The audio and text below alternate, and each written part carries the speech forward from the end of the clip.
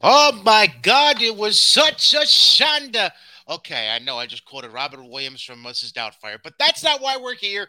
We're here because there's a lot of madness that needs to be discussed. But before we get into it, I got to tell you about Mohawk Honda because they must be going mad themselves with all the money they are giving away this spring with the Kelly Blue Book Instant Cash offer. That's right. The day you walk on the lot, not 46 business days, not 46 business weeks, the day you walk on the lot with your used vehicle, they will give you the fair market value based on the Kelly Blue Book numbers. That's right. Check in hand that day. No waiting period. You get the cash that you deserve right away.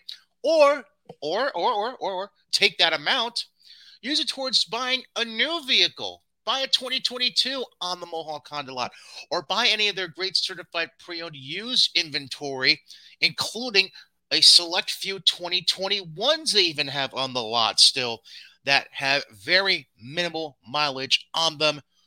Go check it out. Their inventory is all over. It's on MohawkHonda.com. It's on their social media platforms like Facebook and Twitter. Terrific sales and leasing consultants on the lot at Mohawk Honda.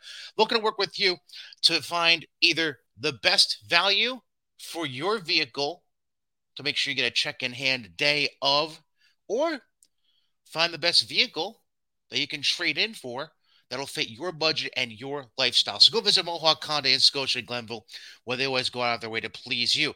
Also, a quick reminder, our friends over at the Albany Empire, they took home a victory at the Columbus Lions this past weekend, and now they are back in action this coming Saturday, June the 4th, 7 p.m. kickoff at MVP Arena in downtown Albany. They'll be hosting the Carolina Cobras. Tickets on sale at AlbanyEmpireNAL.com. And don't forget, the pregame show coming your way with our friends Levac and Gaz. Pregame probably around 3:30, 4 o'clock, live from MVP Arena. Again, AlbanyEmpireNAL.com for tickets for the Empire and the Cobras this Saturday, 7 p.m. kickoff in downtown Albany. That all being said, folks, I'd like to welcome you to episode 52 of White Heat. However, I am not providing any lighting yet to this office setting that I am always in every single week, because I like to open by accepting that this show today will be the official burial and eulogy of any remote competition that AEW expected to give WWE. My friends, we gather to say goodbye to AEW's TV ratings and potential competition to WWE. I am Brian Cady. You can follow me at Brian Cady on Twitter. That's JJ Alexander. You can follow him at JJ_Alexander on Twitter. Mr. Alexander, welcome to the funeral of AEW. How are you, sir? You should never buy Gribbinus from Memorial. It's so chewy. Thank you for following up one Mrs. Doubtfire reference to another Mrs. Doubtfire reference. But have you ever actually had Gribbinus? No. I have. And? It's like a chicharron, except it's made with chicken fat instead of pork skin. Doesn't sound as enticing. It's not like a meal. It's like it's added onto something. It's like a garnish. Well, chicharron can be used as a garnish or a side dish. So yeah, no, there's an Italian place that used to be by here where they had a like a chicken cutlet grinder, and they would put Gribbinus on it to give it that little crunch appeal, and it was pretty fucking good. Interesting. Gotcha. Well, yes, episode 52 of White Heat. Yeah. Yeah. I'll give the disclaimer right now out of the gate before we fully dive into the show. Mm-hmm. If you came here for a ton of WWE talk, this is not the episode for you. We'll talk some WWE, don't you worry. We will, including proper previews for NXT in your house and Hell in a Cell, both premium live events available on Peacock with the WWE Network this coming Saturday and Sunday, June 4th and 5th. However, clearly not the big stories to be covering out of the gate with this episode. Also, if you came here for anything involving Impact Wrestling, which I highly doubt you ever do, but if you did, this is not the episode for you because, quite frankly, as much as I respect the workers of Impact Wrestling, we are not even going to touch on that today, except for one little thing that happened over the weekend.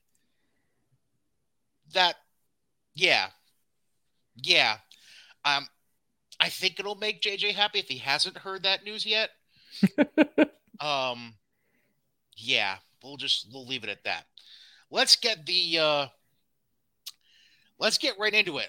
But we're going to start across the pond. We're going to start 14 hours ahead of us over in Japan.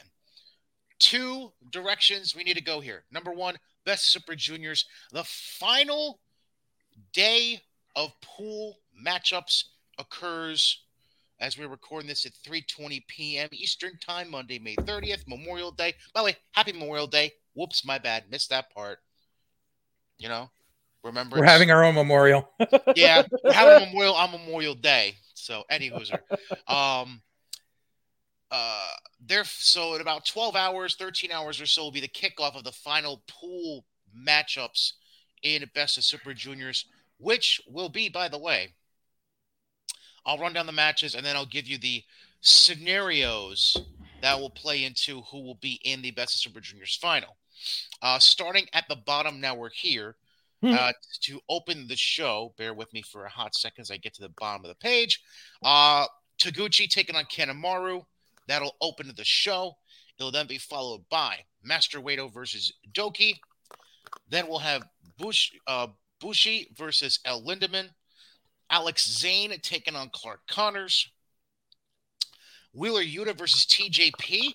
In a matchup, by the way, they'll determine who will finish under 500 and who will finish above 500. Super Juniors, as they're both 4-4 in the tournament right now.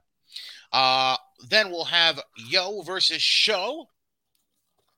Intriguing. Figured they were going to throw that in there somewhere. Then we get to the... why is this not labeled? Okay. So then we're going to get to the last 4 matches, 3 of which have potential implications into who goes to the final. The first being Robbie Eagles versus Titan. The match of the last 4 that doesn't matter is Ace Austin versus Akira. Francesco Akira, by the way. Then we have in the semi-main El Desperado against El Phantasmo. And the main event booked right now is Hiromu Takahashi versus Taiji Ishimori. So, here are the mathematics of it. The main event, it's very simple. Whoever wins between Hiromu and Taiji Ishimori is going to the Best of Super Juniors final out of Block A. Block B works as follows. El Desperado can advance to the final if he beats El Phantasmo and Robbie Eagles loses to Titan. Robbie Eagles can advance if he wins and El Phantasmo loses. So basically, if Eagles wins, then whatever Desperado does doesn't mean a goddamn thing. And Phantasmo, he's a winning in. So that's how the B block breaks down in that regard. So basically, we're looking at either Takahashi or Ishimori taking on anyone out of El Phantasmo, El Desperado, or Robbie Eagles for the Best Super Juniors final. I'm guessing Takahashi and Eagles. And because then what'll happen is they'll bring Eagles over for fucking the pay-per-view in June to face Wheeler Yuta and be like, I should have won the Best of Super Juniors, but I suck balls. Probably.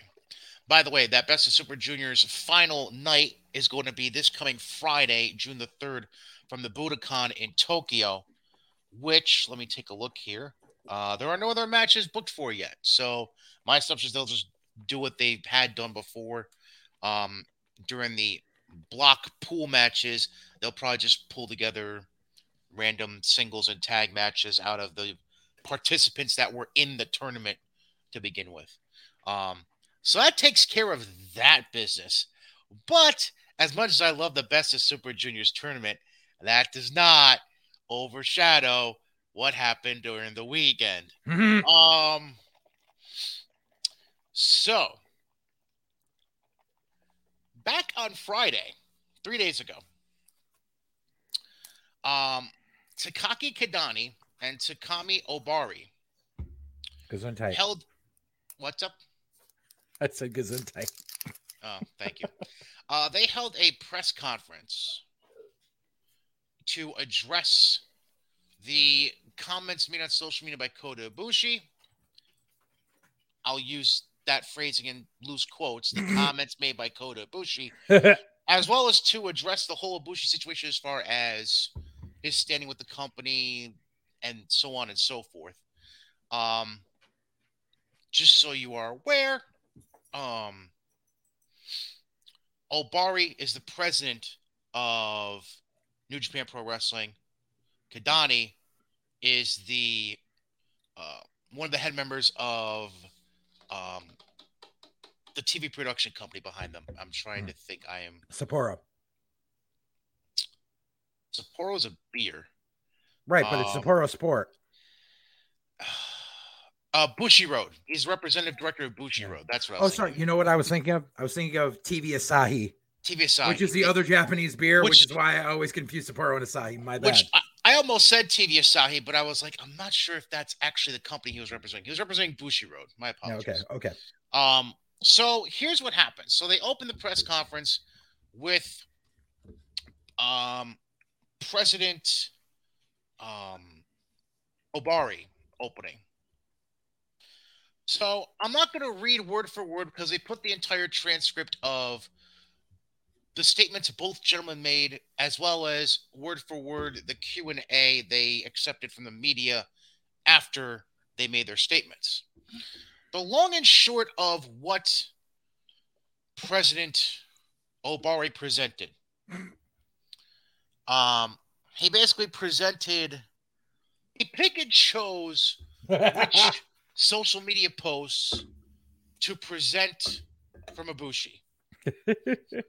So essentially, anything not potentially discriminating New Japan or representing any potential relationship with the Japanese Yakuza was just ignored for this press conference. They specifically focused on the social media posts Ibushi presented regarding the strained relationship he was referring to with a member of management. So what's that in reference to? Well, here it goes. So they reference how Kota Ibushi is exclusively contracted to New Japan. Apparently, and this is the part I will read word for word quick. Okay. On March 4th, Mr. Ibushi made an appearance seconding wrestlers at a Just Tap Out event in breach of the terms of his contract. Now, Just Tap Out is a company that has shows run by Taka Michinoku. If you didn't get the Just Tap Out reference, go look up any promo Taka Michinoku did when he seconded Zack Sabre Jr. Right. a couple years ago with Suzuki-gun. Anyways, continuing, the aforementioned official is responsible for contacting various wrestlers contracted to New Japan, but also has a long personal history with Mr. Ibushi that extends far before him becoming exclusively contracted talent. The official contracted Kota in belief that his actions were in breach of contract and taken deliberately to persuade New Japan to terminate its agreement with him. So basically, they're saying Kota Ibushi purposely took this appearance booking for Taka's company to try and force New Japan's hand in determining his contract so he could leave the company. Fucking wow. Anyhooser. Pursuing this as a betrayal of personal trust established over a number of years. His messages referring to Ibushi's were sent in an emotional state as a result. So the president then requested a full status report from this official, and then he ends up meeting with Kota Ibushi on March the 31st. They have and I'll just kind of gloss over the details that they went over. They had a conversation. They then went to a restaurant, had a meal, seemed to be having an amicable conversation. Then the dude went to the bathroom, grabbed a gun from behind the dry. It's not The Godfather, okay? Kota explained how Taka Michinoku had personally asked him to appear at that event.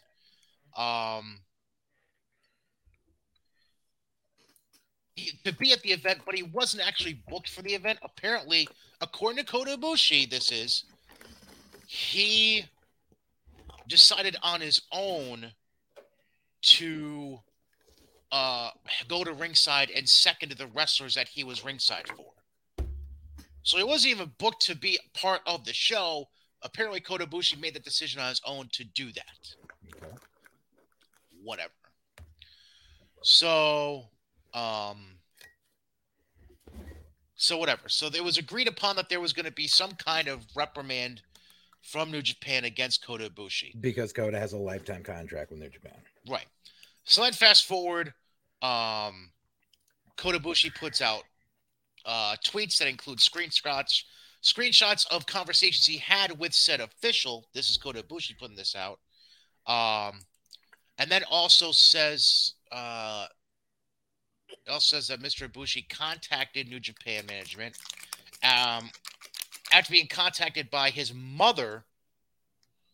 And then also came to find out that on May 9th, she had attempted suicide and suffered a broken bone in her back as a result. Mm-hmm.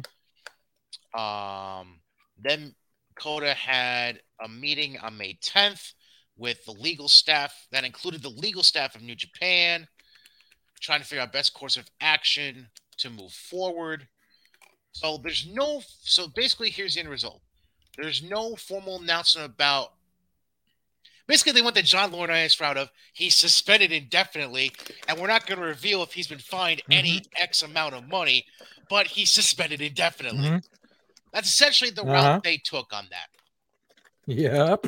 As far as the representative director of Bushiroad, Takaki Kadani, he really didn't say a whole lot except he supports the New Japan decision, but he also realizes the immense talent that Kota Ibushi brings to the table and so on and so forth.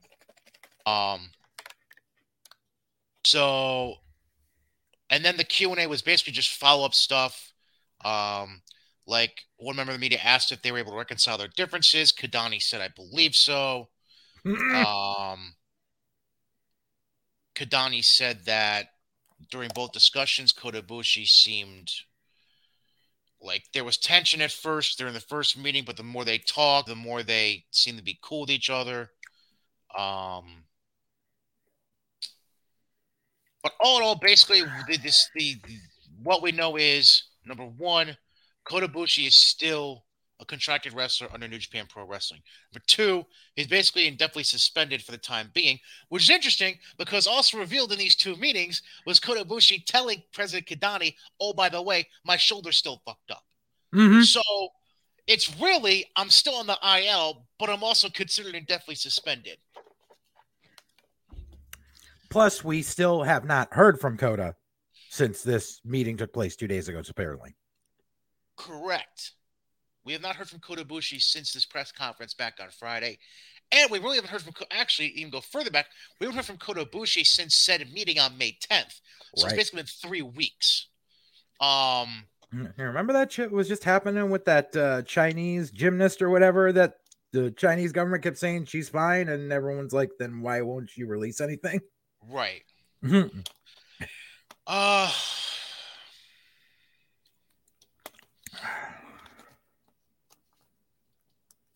Some shady shit. Here's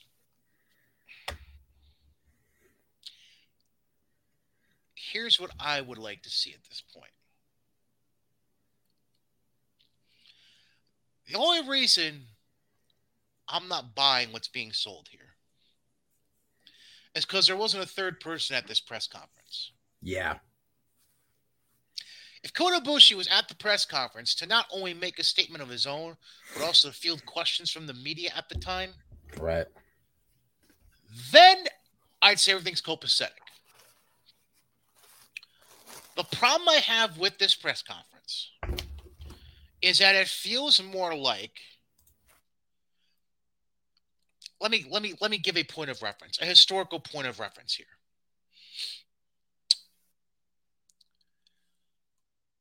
If you go back in your history books, ladies and gentlemen, There was something that played into the start of World War One called the Black Hand. If I remember correctly, if my um my high school history teachers educated me properly, then I'm remembering this correctly. From what I recall, the Black Hand was affiliated with some not so nice people. There was the Italian mafia, the legit OG Italy. And led to the assassination of King Ferdinand in Croatia. Well, not Croatia, but led to the assassination of King Ferdinand, which henceforth essentially started World War I in 1914, and then led to, and then U.S. got involved, and all shit came up. Yep. Long and short of it, it was okay. So you get my point. The feeling I get out of this is very much the Black Hand. Just kind of hovering. But nobody wants to look up. I mean, kind of like the hand holding a marionette thing. Yeah, that's another way to look at it too. Yeah, it's for another Godfather reference. It's very or Defiant Ink reference, because I know you guys had a shirt like that, by the way. Which was a playoff on the old La Familia, which was a playoff of the original Godfather logo. Correct.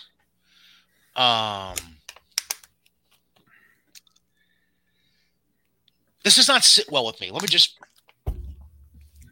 That's the simplest way I can put it right now. Like, this does not sit well with me. Like, right. I respect them having the press conference and attempting to make things look kosher.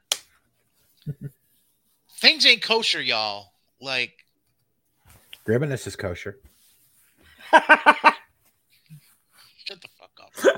I'm sorry, I had to. It was a layup. Now, obviously, U.S. wrestling had a lot of shit going on this weekend. Yeah. Particularly with one company, which we'll touch on in a little bit. Mm-hmm. But somebody's got to say something at some point, right? Agreed. Like, it's 2022. Mm-hmm. You're lucky if you can fart and not have somebody say something about it. Uh-huh.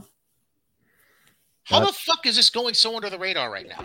They're trying to sweep everything as much as possible under the rug because they got an American pay-per-view in 3 weeks, bro. That they still got thousands of tickets they need to sell. But here's what I'm getting at, though. Like, when I say nobody's talking about this, I mean nobody. Not the Meltzers, not the Alvarezes, not the Saps, not fucking the Cultaholics or the who the fuck are the other English dudes? Twat culture. Thank you very much. Thank you. It's because it involves the company that all of them jerk off to. So they don't want... It would be like if there was this Playboy centerfold that they all loved, and then she came out in a picture with a freaking swastika and a Hitler stash, and they'd be like, no, it didn't happen, I swear. But somebody has to say, like, it's not even, like, even beyond that, even go into the actual journalistic, respectable kind of people. Bleacher Report isn't covering this. CBS Sports isn't covering this. Sports Illustrated isn't covering this. Nobody is touching this with a 10-foot pole. I know. And I don't fucking get it. Like, it's not like Sports Illustrated or CBS Sports or Bleacher Report are in that country. They're fucking thousands of miles away. You're separated by a goddamn ocean. It's a different continent. I agree. How do you not fucking go and look into this? Because of two things that I talked about a couple of weeks ago on here. One is that wrestling is considered entertainment news, and it's considered bottom of the barrel entertainment news to companies that don't like make that their main focus. And two, anything involving the Yakuza never gets reported on. It's the equivalent of how often outside of you seeing something in the headline with Southern District of New York, do you hear about organized crime cases in this country? Fuck. Exactly. Now let me Look at how long John Gotti got away with shit before he finally went up on charges. And the John Gotti shit was originally mostly just tax shit, really. Right. Because that's how they got him all. That's how they got Capone. Right. Let me take this a step further. Mm-hmm. Because I want to put a challenge out. Mm-hmm. And trust me, I'm going to tag these motherfuckers. Mm-hmm. I'm going to tag these motherfuckers when I start sharing this shit on social media. Where the fuck is David Shoemaker? Where's The Ringer? Where's Peter Rosenberg? Where the fuck is Sam Roberts? Mm-hmm. Where the fuck are all these supposed respected journalists who are affiliated with pro wrestling in some shape, way, or form typically? Yep. Shoemaker's been in a number of wrestling documentaries. Mm-hmm. Rosenberg and Roberts both do appearances for WWE. Right. Not like they have direct ties to New Japan. Right.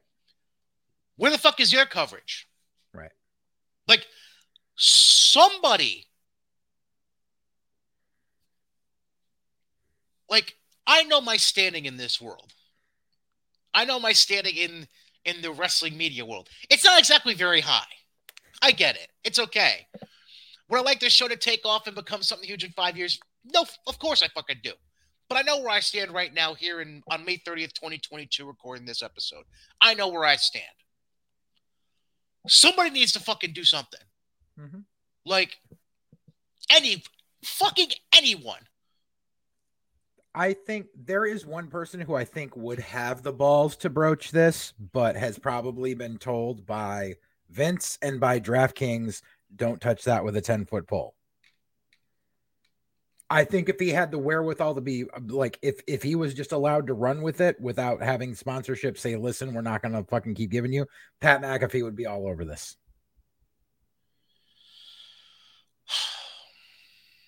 See, I don't know about that. I'm not fully convinced about that. I think he would. You think Pat even knows it's fucking happening? I think he's got an inkling. And even if he didn't, if he was told, he would be all into delving into it. But he was probably like, if he didn't already know, or someone has already told him, he's probably already been broached by WWE and by DraftKings and be like, listen, just don't even acknowledge this right now. Let it breeze over. You know, I'm going to lay down a challenge right now. I'm going to lay down a challenge to a very, very specific show. Because you give me an idea here. I like to challenge the overcredited, no talented crew of David LaGreca and Busted Open Nation. They ain't gonna do shit. I like to challenge Hall of Famer Mark Henry and wannabe Hall of Famer Tommy Dreamer. Say anything. Say something. Gabby Laspisa, their executive producer of the show. Say something. Just spend an hour on it. I'm not asking for you to do a fucking blow-by-blow, day-to-day update. Even just a segment. I'll take a segment. I'll take one fucking segment of you covering this. And I would be satisfied with you because I don't expect professionalism from you assholes. One fucking segment. And you know what? I didn't even mention the specific asshole I like to see talk about it. Or it's the big mouth. Hey, bully, why don't you fucking say something? You seem to like burning bridges left and right every time I turn around on social media. Why don't you fucking say something? I don't even think he's ever fucking sniffed working in Japan. Don't give a fuck. Don't give a fuck. I challenge any of those assholes to step up and fucking even fuck a full segment. Give me 5 minutes. Give the subject 5 goddamn minutes. I'm sure you willingly talked about New Japan when they had the whole fucking Super Show a few years ago during Mania weekend in New York. I'm sure you still suck the dick of Okada every once in a while on your show. Mm-hmm. Fucking step up. For the sake of a talent I know you've also talked about on your show numerous times in Kota Ibushi. Fucking say something for him. Because what you are all failing to understand over these last couple of months is that Kota Ibushi is calling for fucking help. Mm-hmm.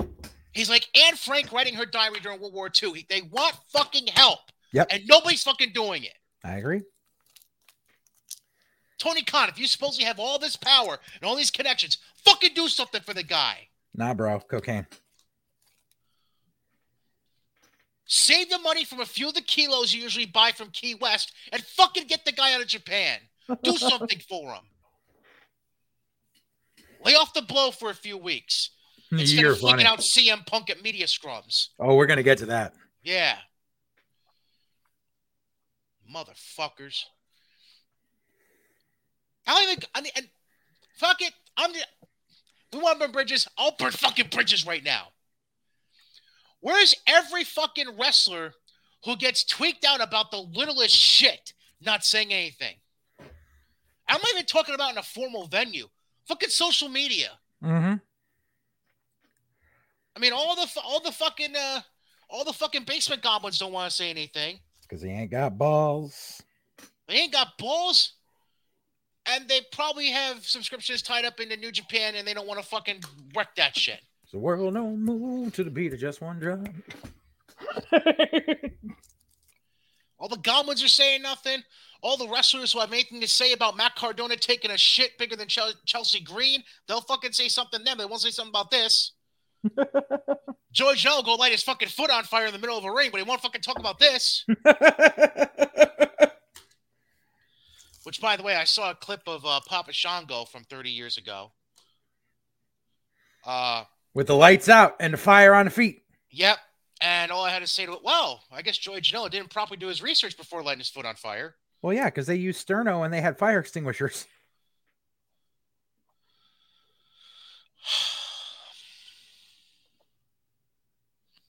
I'm beyond livid about this situation. Rightly so. And I'm getting to a point where I'm sick and tired of being sick and tired. Yep. Because I know I ain't got the money or resources to do anything about it, except come on here and be a loudmouth asshole about it. But I like to think of being a loudmouth asshole with some morals and decency. Apparently nobody else fucking has it right now. Except for you, my friend. Or anybody else who listens to this show and agrees with us. Yeah. Now I need to breathe. Because I came onto this show with allergy symptoms of a stuffy nose and a fucked up throat. And I need to save myself for these assholes right now. AEW is a whole new level of fucked up. But before we even get to any of the fucked up shit that was beyond fucked up shit from the last 48 hours, I need to somehow roll through the 3 hours of television quick. I don't know how I'm going to do this, but I'm going to fucking make myself do this. That's all right. I got my notes ready. Okay. So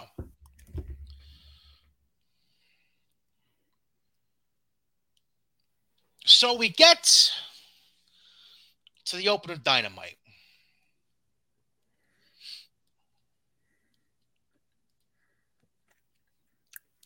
I understand starting off hot, but did you really need to do a steel cage match to start the night? Two things. Number one, I've never, ever been a proponent of opening a show with a cage match. I don't care what company it is. You don't fucking do it. Like, I understand sometimes there's the logistics of it. Like there was a fucking stupid ass fucking Joey Bricko, fucking one of his shows. He opened with a fucking cage match. And it was just because, well, it takes time to put the cage up. And so it's easier to do it as the opener and then take it down and then have the rest of the show. I don't give a fuck. You make the crowd wait 10 minutes. What do you think they did back in the day? Like fucking old ass fucking house shows in the fucking garden and shit. Like it took time to put up the cage. You just run a second quick intermission and you fucking figure it out. One of the smartest things I ever saw was I was down in Jersey for an NWA cyberspace show back in the day, and they had a cage match advertised on it. I think it was Abyss and Jeff Jarrett.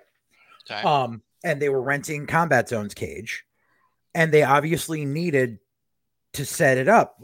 Well, what they did was the match before that, I mean, it was a little bit of overbooking of giving matches on the show, but hey, whatever.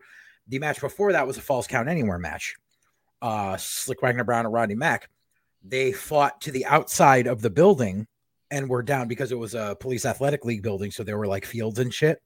So they were all fighting outside, and the whole crowd runs out to watch. Meanwhile, the Combat Zone guys are inside and set up the cage. Pretty damn smart.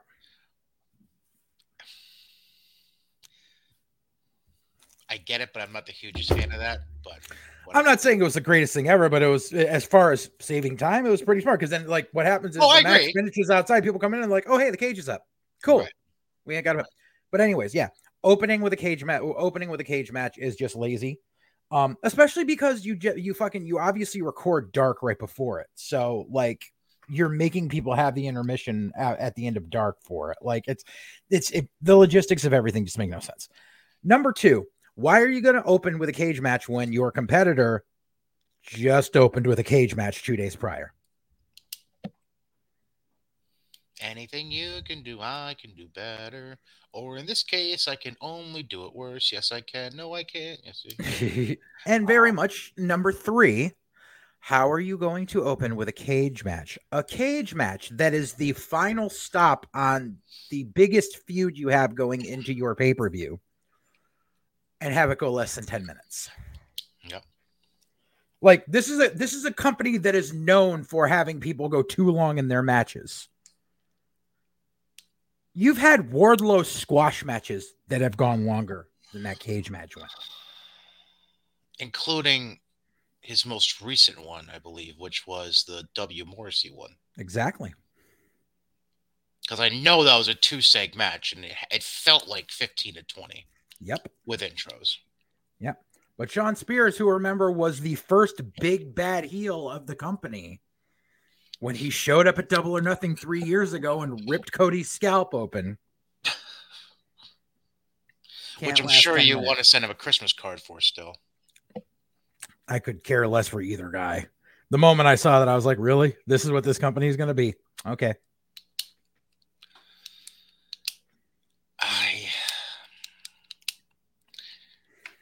Quick thing. Number one, I vividly remember going to I actually fully remember this. So the night they did all right, so never mind. Let me rewind. So back when they did SmackDown tapings on Tuesday for Friday Night TV. Mm-hmm. That was when Edge retired. Bridgeport. Still during that time. Yep. And I was in the audience for his SmackDown retirement segment. Gotcha. Because it went WrestleMania in New York. No. What was his? Wasn't it Atlanta? Maybe. I keep thinking New York because I know the retirement speech happened in Bridgeport on Raw. I want to say that was the Atlanta Mania. Okay. So this is before they even started doing Raw. No. They didn't do Raw the night after in Atlanta too? No.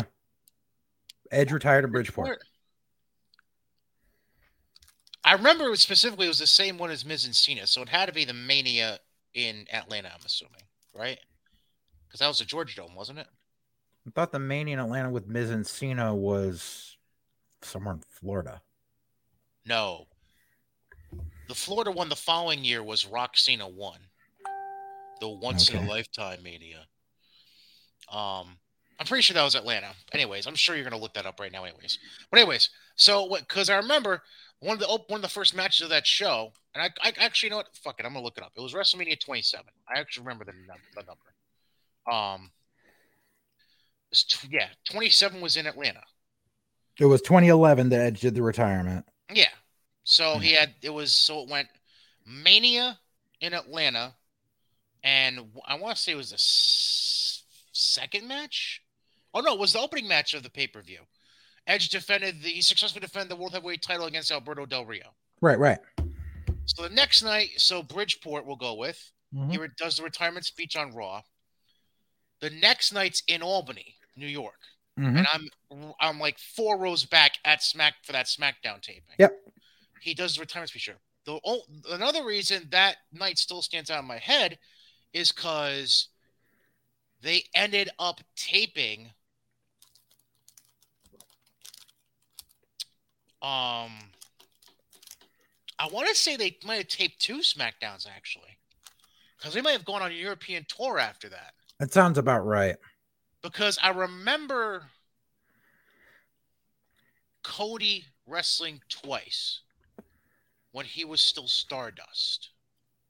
But I'm trying to remember who the fuck. Oh, who were the?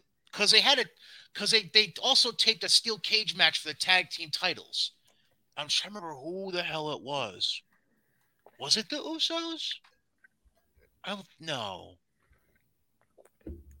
For some reason, Dolph Ziggler's in my head, and I don't know why. But anyways, so they and I remember that match when they eventually showed it on SmackDown was the opening match of the broadcast. So it's not so WWE doesn't do the cage match first thing very often. The memory that you did serve me while you were talking about the Garden and then you were talking about the NWA show, the perfect example of the whole cage thing. Remember when they did Hogan Orndorff on Saturday Night's Main Event? Yeah. And they basically did the whole first half hour of the show. And then they devoted an entire segment while the cage was being built about the cage itself. Right. And then they came back after that break and they went into the match. Yeah. Like, there's a way you could pull off a TV presentation centered around. Like, worst case scenario, you could have done, here's a fucking ingenious idea. You do your show. Let's say you get to about 9:30-ish. You could have spent your entire next segment distracting away from the cage being built or lowered down or whatever. You could have showed pre-tapes for a segment there. Because you do enough of them as it is. Right. No. Fuck that shit.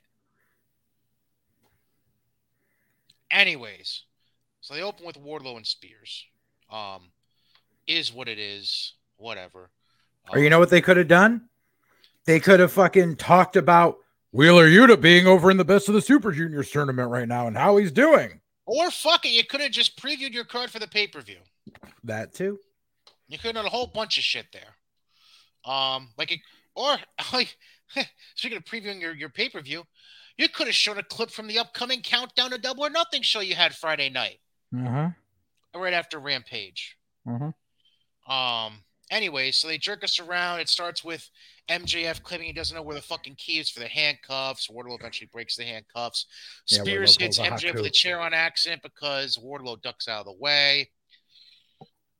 And then he eventually power bombs Spears on the chair after 3 other power bombs. Bryce Remsburg gets in the ring because MJF is still out from the chair shot. 1, 2, 3, whatever. So Wardlow wins.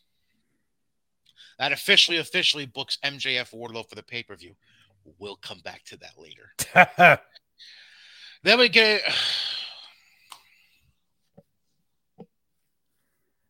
So we've gone from fireballs to Eddie Kingston to fireballs on random indie guys in the back wearing staff shirts. Yep. Because I'm a wizard. Now, correct me if I'm wrong. I don't know if I said this last week or not. But I know I was having a conversation somewhere about it. Would you care to tell me when was the last time you ever saw someone in WWE throw a fireball? Oh, God.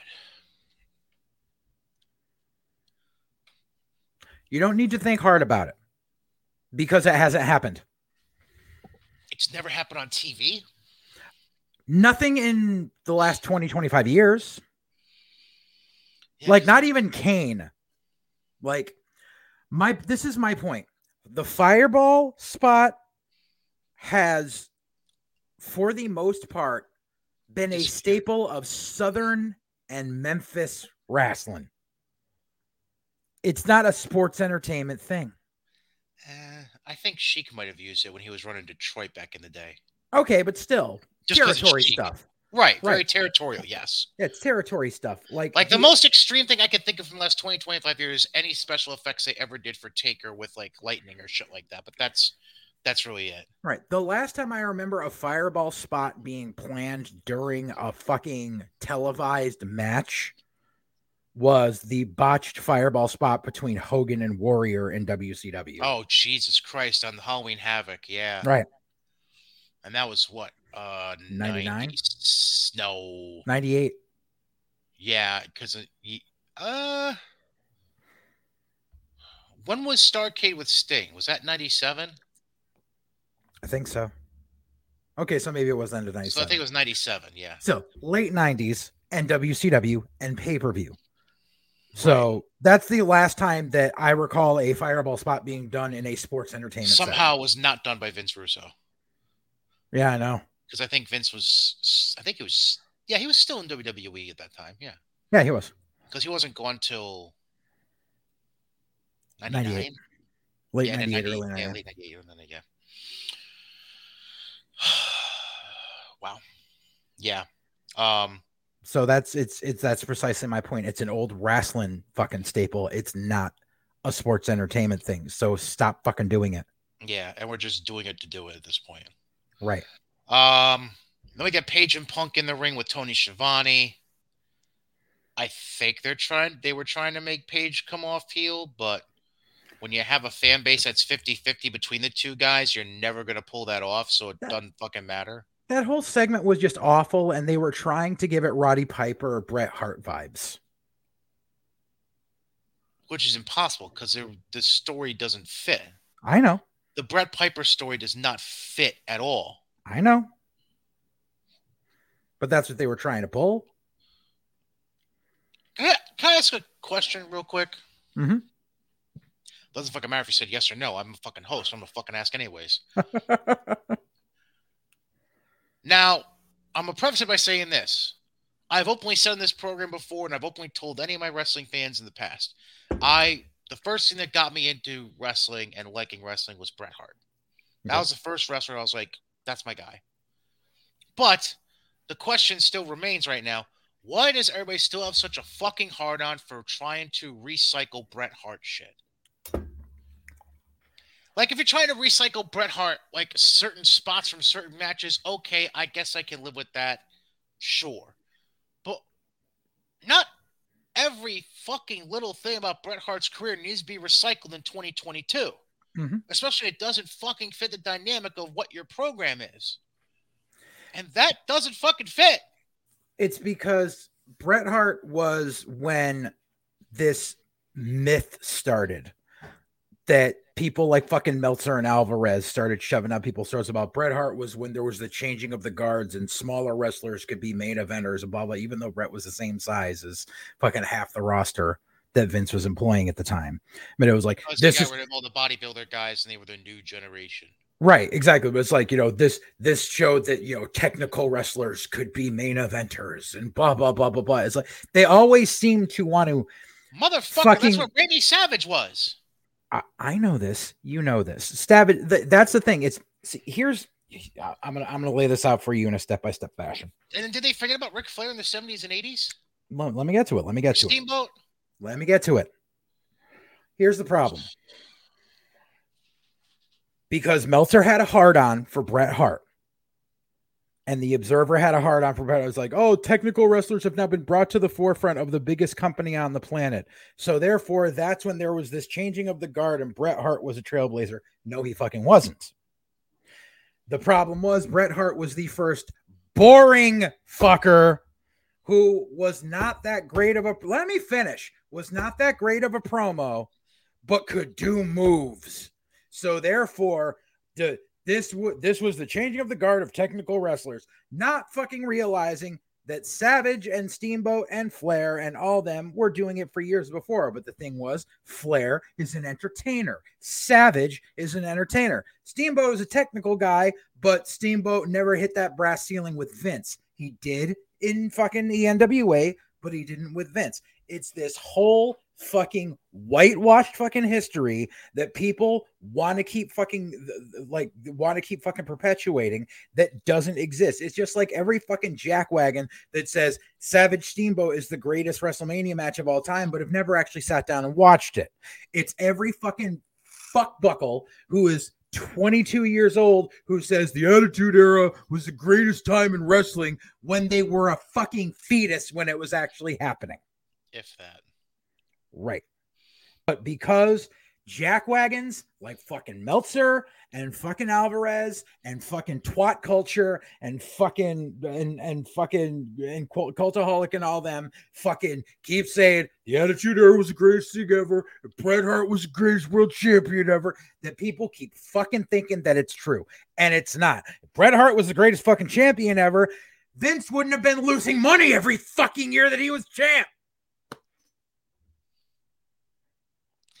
I want to follow up by asking you what you think the best WrestleMania match of all time was, but I feel like we don't have nearly enough time to have that discussion right now. Unless you know it off the top of your head. It's hard to say. I mean, I was alive for Savage Steamboat, and I've watched it several times. And yes, it is. It's a fucking classic. It's a masterpiece. Is it my favorite Mania match of all time? I'd say it's up there, but I like just on the spot, I couldn't tell you an absolute number one favorite right now. Can I throw out one that I swear we'll move on from this? Yeah. Can I throw out one real quick that I think doesn't get appreciated enough because of who is involved in it? Sure. Hogan Savage, WrestleMania 5. Yes, Hogan Savage was a very good match. Okay. I just feel like people don't give enough credit just because Hogan's in it. Huh. But anyways, but no, like I'll go even back further than the names we just mentioned. Mm-hmm. Do we forget who was champion for a few years before Hogan ever showed up? I'm not talking about Iron Sheik. Thank you. And even before that, like, right.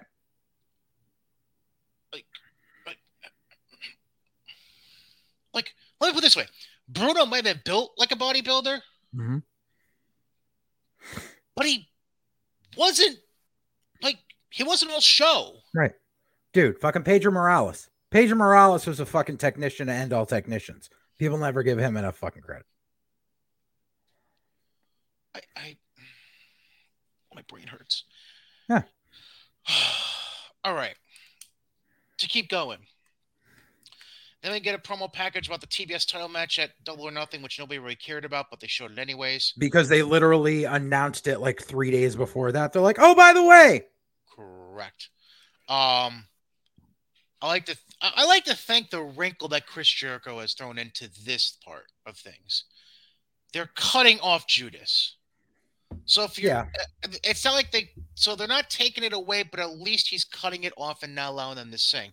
So because I'm assuming that's a Jericho idea. I doubt anybody else came up with that fucking idea. So I'd like to thank Chris on that one. I'll give him that. I'll give him credit on that one. So we get Jericho and Regal at commentary while Kingston and Moxley beat the shit out of Private Party. I will tell you one thing, though. Yes. Jericho having them cut off Judas is just him ripping off someone else as well. Who had a theme song that people liked and they cut it off? Not quite theme song. Hey, this isn't Sing Along with the Champ. Oh, same thing. Yeah, I suppose. The only two notes I wrote down. Number one, I almost forgot what Private Party was like as a tag team. Mm-hmm.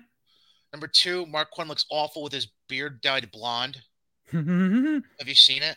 Yes, I have, because this is my two notes on it. Number one, fuck Mark Quinn. I could never stand working with him.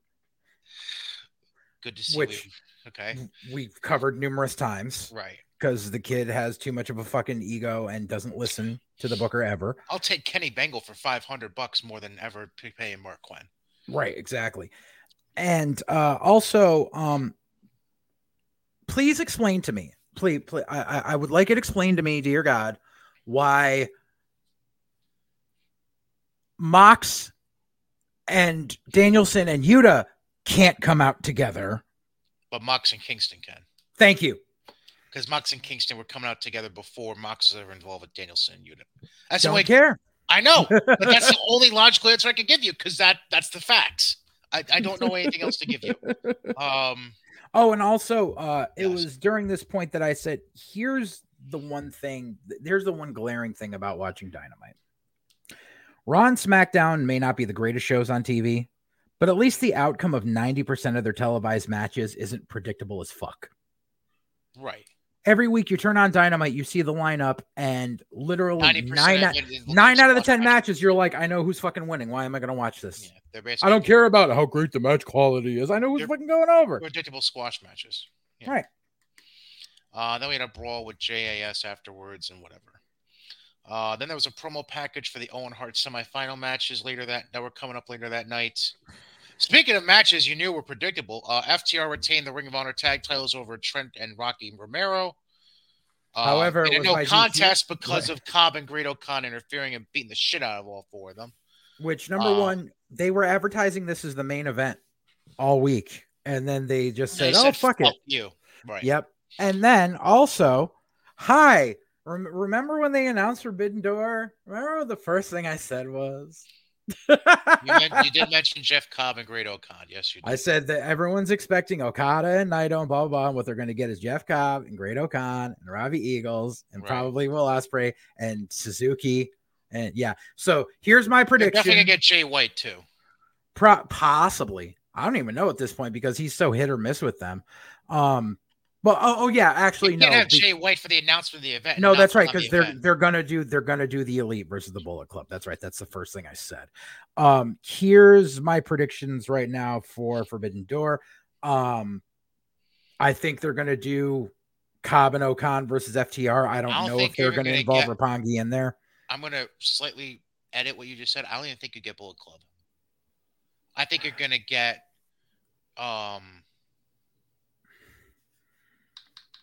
I think you're going to get Undisputed Elite versus Bullet Club. Actually, no. No, that's what did we say? Bullet Club and who? Who was it again? Bullet Club versus the Elite. That's what I said. It's going to be Cole, and it's going to be Cole, Red Dragon, and the Bucks. Right, against Jay White and fucking all the flunkies, El Desperado and the Good Brothers and shit like that. Yeah.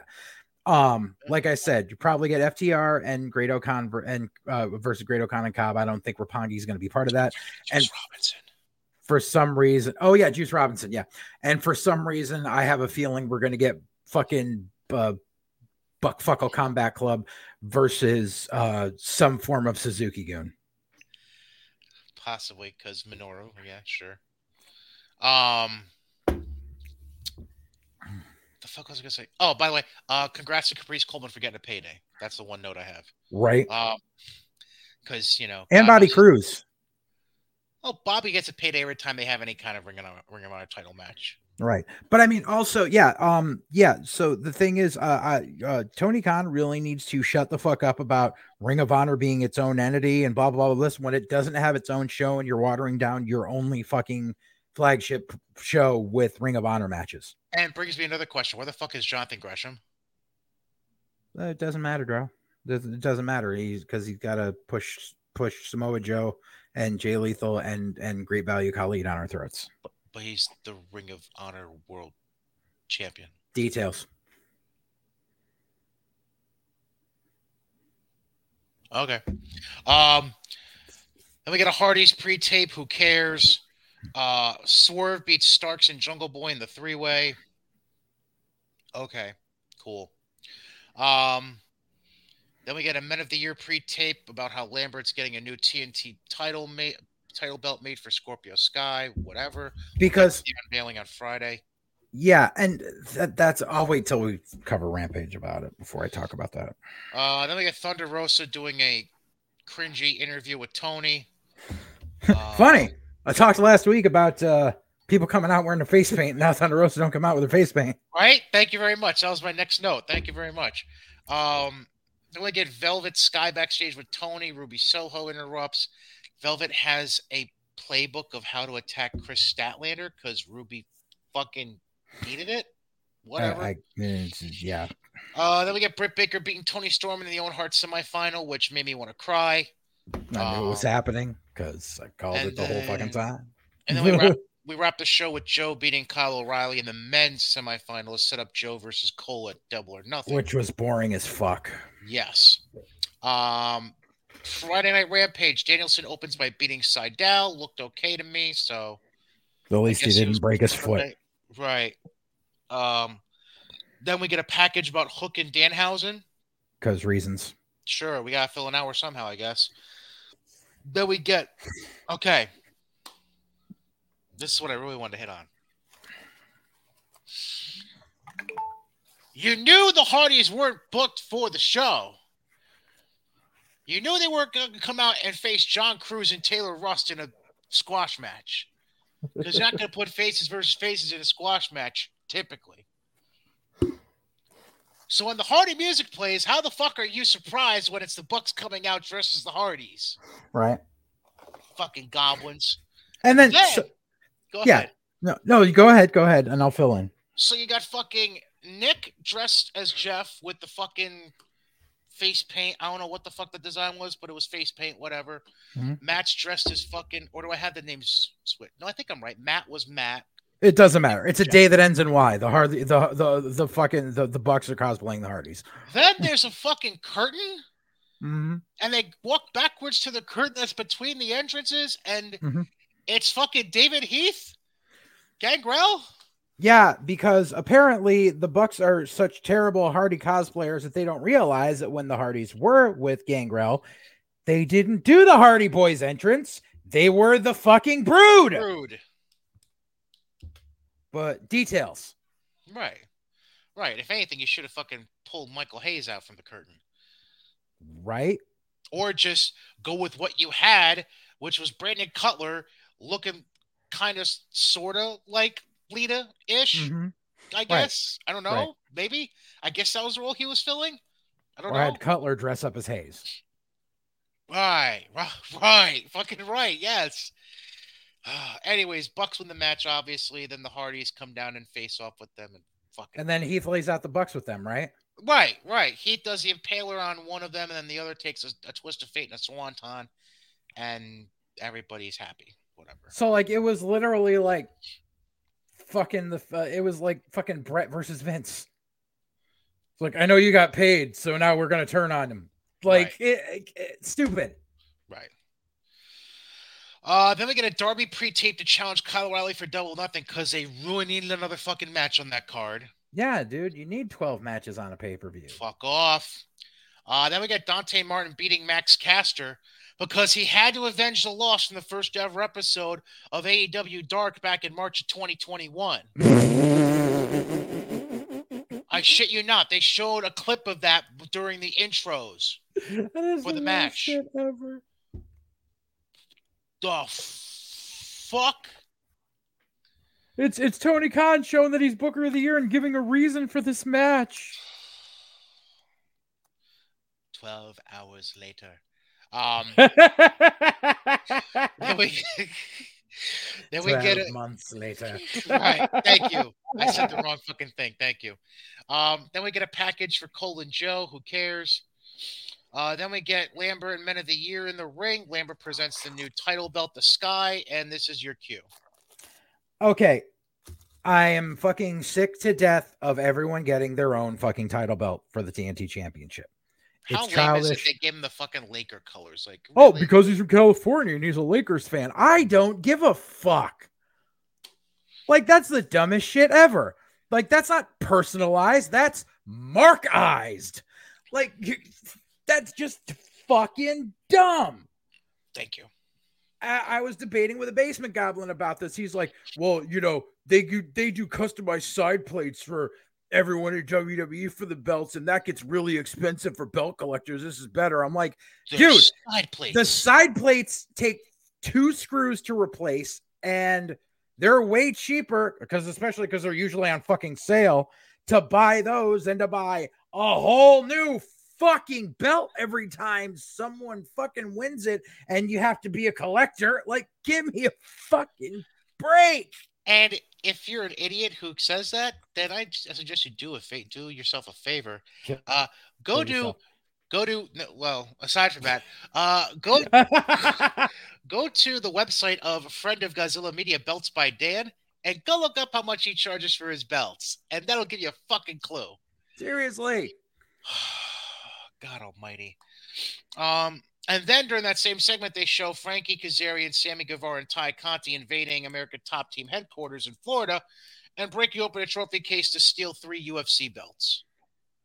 Because, Pretty Deadly didn't just wreck the Diamond Mines training facility on NXT a month ago or anything.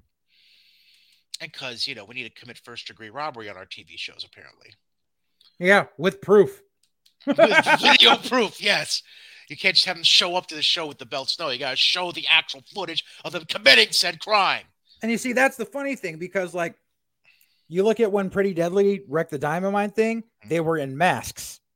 And yes, eventually Pretty Deadly showed up in masks and took them off, but there is no causative link that shows that it was them that did it. It is all insinuation. Because if anyone were ever take this in a standpoint of reality, they can say the probable cause. Listen, just because these guys are wearing ski masks and we were wearing ski masks a month later doesn't specifically mean it was us.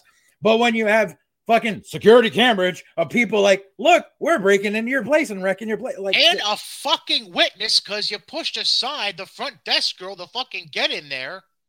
Exactly. Like, all of that is just, that's terrible storytelling. Lazy terrible storytelling. Yeah. Not just terrible, it's lazy. Fucking lazy. And then you get Ruby Soho being Chris Statlander to even further flatten the crowd out. Apparently the crowd was mad. Oh, they were. Yes, they were. Remember when Ruby was their godsend when she signed there fucking 6 months ago? Oh, we'll get to that. Don't you fucking worry. Now we get to the thing everyone's been waiting for us to touch on. Well, couple of things. Let's specifically touch on this first. MJ fucking F. Where do I begin? I will preface this whole thing by saying I do not fault Max for any of this. So let me set up the MJF fiasco by saying this. MJF and his meet and greet not happening and causing refunds was not the only time this happened over the weekend. Because the person I will put blame on for their fuck up, partial. Apparently, AEW, whatever. Mm-hmm. Actually, no blame on this guy. I'm gonna put blame for both on AEW. Mm-hmm. Samoa Joe did not show for his scheduled meet and greet. Right. Apparently, after the fact, it came out. It was not Samoa Joe's fault. AEW had a bad communication issue and did not give Samoa Joe the right fucking time. And that's why he didn't show up. So they fuck up that. Whatever. You give refunds or you offer them equal trade value to go see somebody else's meet and greet. Fine. Whatever. But then we get to the whole MJF fiasco. Now, it's been well documented over months of interviews and podcasts and the such that Maxwell Jacob Friedman is essentially publicly negotiating 2 years in advance for a new contract with AEW or contract elsewhere.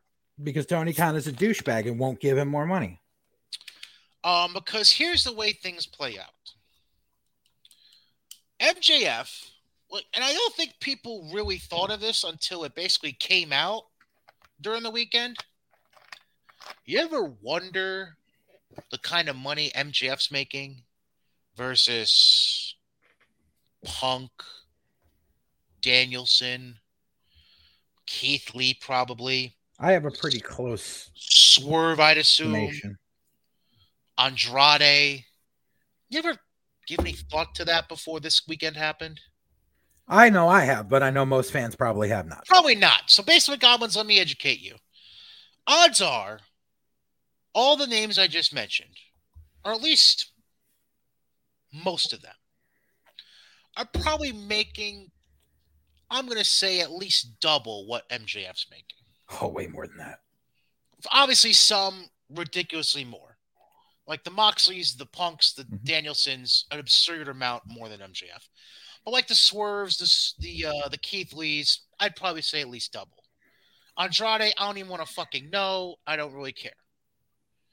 Congratulations on your marriage to Charlotte. Can't wait for you to divorce within 5 years. Anyway, because it's a Flair and she probably has daddy's genes when it comes to commitment problems. Anyways, wow, I didn't have to go that far. Anyways, yeah, that was a little dark.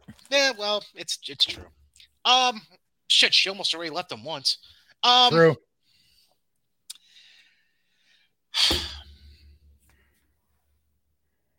It's not often I'm going to say something like this, but MJF basically having a sit-in protest and not going to his meet and greet over the weekend, while shitty for fans, I have no problem with.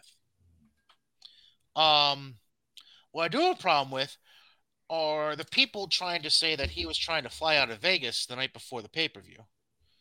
Because he may be shitty for a meet and greet. He's not going to be shitty about fulfilling a program he's been doing for 3 months. Because I don't think MJF is that unprofessional that he would just say, fuck you to Wardlow. Because Wardlow's been with him for, what, 2 years? 2.5 years? Like, this has been building since the time Wardlow came on, basically. Mm-hmm. I don't think he would have... He's not just going to shit on something that's been building for 2.5 years. He's not going to do that. Yeah. See, I've got a different school of thought on this. Go ahead. So I don't believe that it was Max's choice to sit out the meet and greet. And Brad Shepard and fucking Meltzer were the ones that released the story about him getting a flight out of Vegas. And then Tony Khan actually called in a fucking flight with his name listed on it. Called in, booked a flight with tickets in his name and leaked the story to PW Insider. Hold on. Time out.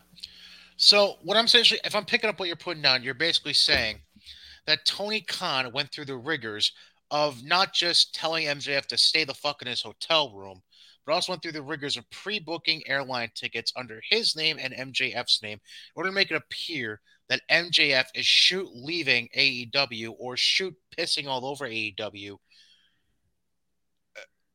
For the sake of an angle.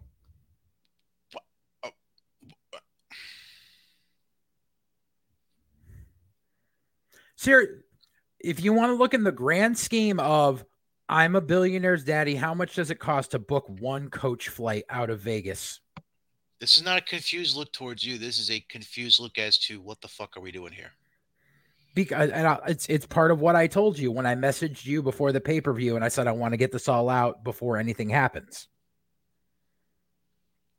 This is what I believe had happened. What I believe is, yes, because all these stories keep bubbling up about MJF not being happy with his contract, because he's not. And Tony Khan wanting to get as many pay-per-view buys as possible, because Tony Khan thinks that he's Booker of the Year, and by swerving fans, he's going to get pay-per-view buys. Not realizing that you've only been catering to your niche base, and you're not going to get casual fans to tune in at the last minute because you're pulling an angle with people that the casual fan doesn't know who they are. I'm going to back it up a little bit here to go with what I'm at. MJF is definitely one of the only things AEW has going for them ratings wise. That has been proven week after week with the breakdown of the ratings. Every time there's an MJF segment, the fan base either grows or at least holds up. And after the MJF segments, they drop off. So there's proof that he is worth more than he's getting paid. From what other people have said, and unfortunately some people have had to sign NDAs from when AEW was first signing guys, I can tell you that MJF was signed along with that first group of indie talents, along with Janela and Sonny Kiss and Jimmy Havoc at the time, and fucking people like that, where all of the indie guys were brought in at between $250K and $500K a year. That's what, so high end MJF is getting $500K. Excuse me. Every ex-WWE guy not named Punk, Danielson, blah, blah, blah, because we all know that Moxley and Jericho are getting $6 million. Punk's getting around 10. Danielson's probably getting around 7 or 8. We know that ex-WWE guys are getting at least $1 to $2 million a year.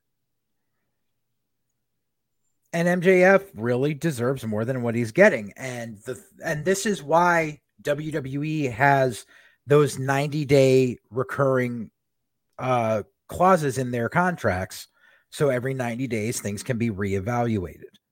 And if you're moving merch, if you're moving ratings, you can get a pay bump. The problem with Tony Khan is he locked people into 3-year, 5-year contracts with no room for increases in them, which is why he's like, oh, I'll give you more money, but you need to fucking extend your contract for another 3 years, instead of just saying, you know something, I am going to amend this contract while I've got you. Because it's not hard. He's being an asshole and chooses not to do it. So anyway, so getting back to this, so Tony Khan knows that all the dirt sheets have been talking about MJF not being happy. So he says, you know something, this is what I'm going to do. I'm going to make it, this is going to be a must-see pay-per-view. I'm going to make sure people fucking buy this shit. So I'm going to say that MJF's not going to show up, and I'm going to have him not show up the meet and greet. And because half of Twitter is going to go, well, he's a heel, he's just being a heel. And the other half of people are going to say, oh my God, this is a fucking shoot. This is a fucking shoot. It goes, and then you know something? You know something? Not everyone believes fucking Meltzer and fucking Fightful, but everyone believes PW Insider. So I'm going to go book a flight in his name and leak to Mike Johnson that there's a flight going out of Vegas to wherever with this guy's name on it. And then everyone goes, holy shit, this is fucking real, because I'm going to play off the biggest news story that's going on with my competitors right now, because I'm an unoriginal fuck knuckle, and I think that I can capitalize off this with my own version of it. And plus, you know, because it's like, you notice how all the fans were like, Sasha and Naomi are making a stand, but MJF's unprofessional. Like, it's or vice versa. You know, the people would flip it around. And so that's basically what the whole thing was. And MJF did this because he's under contract. He's got to do what the fucking owner of the company says. But in the meantime, he's got to be sitting there going, like, I guarantee he's sitting there going, this ain't right, but I'm doing it. Because I don't give a fuck if people got refunds. I don't care if you signed up for a fucking meet and greet and got and the diagnose showed and got a refund. Here's the problem. You hold 4 pay-per-views a year. Well, 5 now. But so you hold 4 pay-per-views a year, you make a weekend out of it. You have all this shit going on, and you try to make it a destination for people because you think every one of yours is WrestleMania. It's really not, because you're still only doing 12,000 seat arenas. But you have people flying in for your shit. It's Vegas. No one lives in Vegas. I mean, I have a friend that lives in Vegas. People don't live in Vegas. So you have people flying into Vegas. You have people that have already spent hundreds of dollars on plane tickets, hotels, rental cars, event tickets, this, that, and the other thing. Doesn't matter if they got they are there because they don't know when another meet and greet like this is going to happen. And by having him no show this for the sake of a fucking angle is alienating the dwindling fan base you have, that's a giant middle finger to your actual loyal fans. And that's not going to sit well going forward.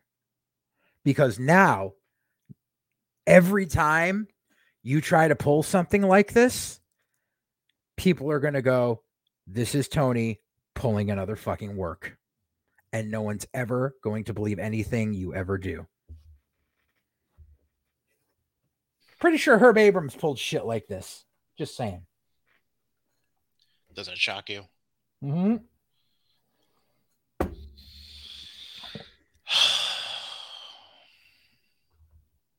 I don't understand any of it.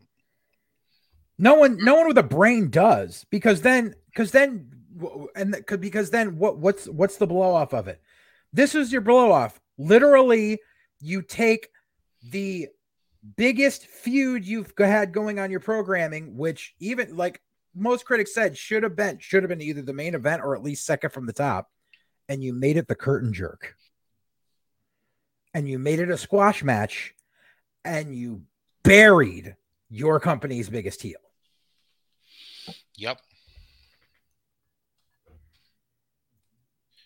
They certainly did. They certainly fucking did. Which is a good transition into the show itself. I'm going to go with nothing. Well, first we had the match on the buy-in. Is that even worth talking about, really? Predictable. Yeah, I'll go with predictable, yeah. Hook and Danhausen being Tony Nese and Smart Mark Sterling. Yay. Who cares? Mm-hmm. Nobody. I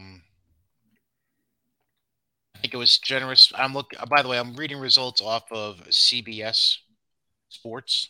Mm-hmm. The fact they graded that match as C was generous, I think. Next, we have the opening match of the actual pay-per-view, which was MJF and Wardlow. So, yeah. 10 power bombs. 10. It's fucking overkill. I mean, the 6 was overkill. Or was it 5 was overkill, and then he gave him the additional 5.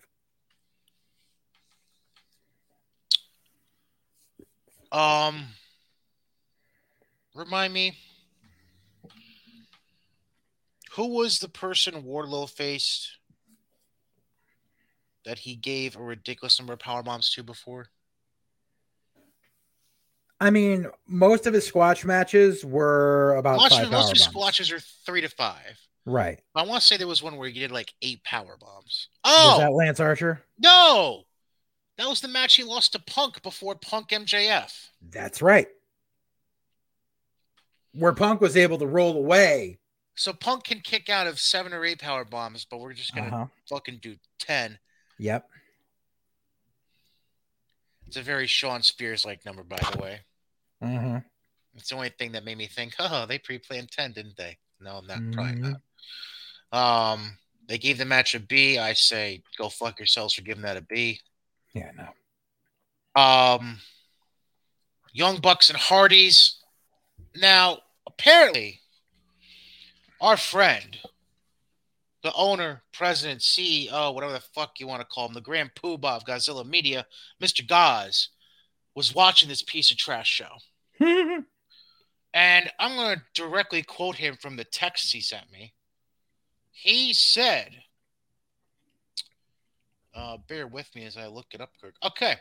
The very first text I get from him last night. I only got 2 text messages.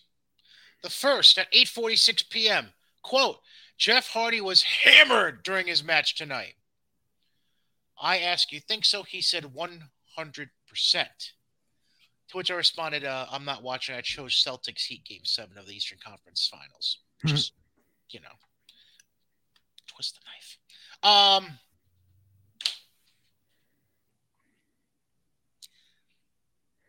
like, if that's the case, I wouldn't blame Jeff because I would drink before my matches now.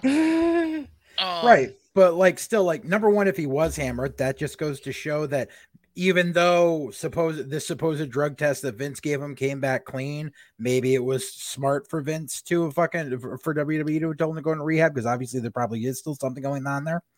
If it's a work, that's once again Tony Khan being stupid and fucking literally taking something that happened in WWE and trying to make it his own because apparently Jeff exited through the crowd after the match. Right. So here's the cover up that I'm seeing in this CBS Sports results thread. One of the first sentences they put in here is that they say Jeff Hardy's boot appeared to break during the match, leaving him to pull off moves like Whisper in the Wind somewhat awkwardly without stable footing. Now, if he's stumbling around the ring because he has a busted boot, that's a different story. Take off your boots and work barefoot, dude. Sure, go pull a Yokozuna. Go ahead. Von Erichs did it for years. Oh, true. Well, not one. Kerry did they all did. Kerry did until the motorcycle accident. Kerry worked barefoot, really? Yes, the reason Kerry lost his foot is because he was motorcycling barefoot. Well, I knew about the motor. He was barefoot during that accident? Yeah. Oh, you fucking idiot. Sorry, I know it's hard to speak ill the dead, but Jesus Christ. No, all of the Von Erich sons wrestled barefoot. Even David? Yeah. Wow. Okay. Wow. That's another topic for much another day. Hardy's won, by the way. Okay, sure, whatever. See, the Bucks put them over. The Bucks don't always put themselves over. The Bucks carried the match. That was enough of a credit to them. Well, I don't know if you saw, they already announced the main event for Wednesday. No. Don't tell me they're going to give us another rematch. Oh, it's more than that because this is the California show. Oh, God, what? It's the fucking Undisputed Elite versus the Hardys and FDR and I think Darby. Oh, yeah. 10-man tag. Fucking whatever. Who cares? Then we had the TBS title match that nobody cared about. Jade Cargill successfully defends against Anna Jay. Then let me see here. Stokely Hathaway made his debut during the match, distracting Anna Jay to allow Cargill to hit her finish for the win. Because we need another ex-WWE guy, and we need another manager for her? Well, no, because Mark Sterling wasn't working, so we got to put the black guy with Toxic Ablaction.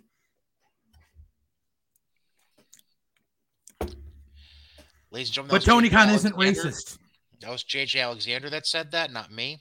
Well, see, remember, I was debating with a friend of mine last night, black friend, who was debating with me the whole time about when Big Swole said that fucking Tony Khan was a racist. He's like, Tony Khan isn't racist, blah, blah, blah. And then I laid out all the shit about Stokely being put with them because they got to put the black guy. And he was just like, that's some racist ass shit. I'm like, you're the one that fucking swore up and down that Big Swole was full of shit when she said Tony Khan was a racist. And he went, touche. So after the match, Statlander came down to make sure Anna Jay didn't get the shit beat out of her, and then Athena, formerly known as Ember Moon, made her debut to join Anna Jay and Chris Statlander. So now we're going to get a trios match on Wednesday. I guarantee it. Or on Rampage. The beginning of the final sentence of this synopsis. The match was rough, to put it mildly. No shit, Jade Cargill had a match that went rough. Next, we had House of Black versus Death Triangle. The House of Black. Julia Hart is a new member of House of Black. The House of Black won.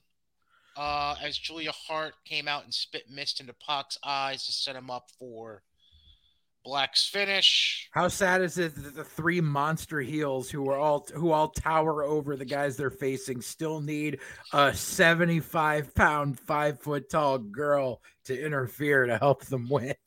She's 75 pounds, maybe soaking wet. Maybe 85. Yeah, that's what I'm saying. Is Julia Hart is House of Black. Because that's what everyone was clamoring for, don't you know?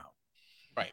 Everyone's just been begging for that ever since that fucking segment 2 weeks ago. You're right. Then we get the two. See how much thought I put into that.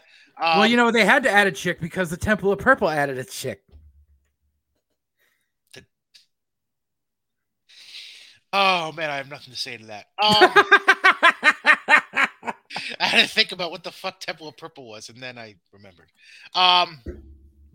So then we get, we get the two Owen Hart tournament final matches. Adam Cole beats Samoa Joe. Britt Baker beats Ruby Soho. Yeah. Every week. I have said it every week. No one listened. You called it. Yes, Prom King and Queen, this bullshit. Yep, you. Why the fuck do they need a trophy and pink belts? I don't know, man. I don't know. But I will tell you this. Go ahead. Go ahead. Now I can use this though. So how do I listen. That's how I do it.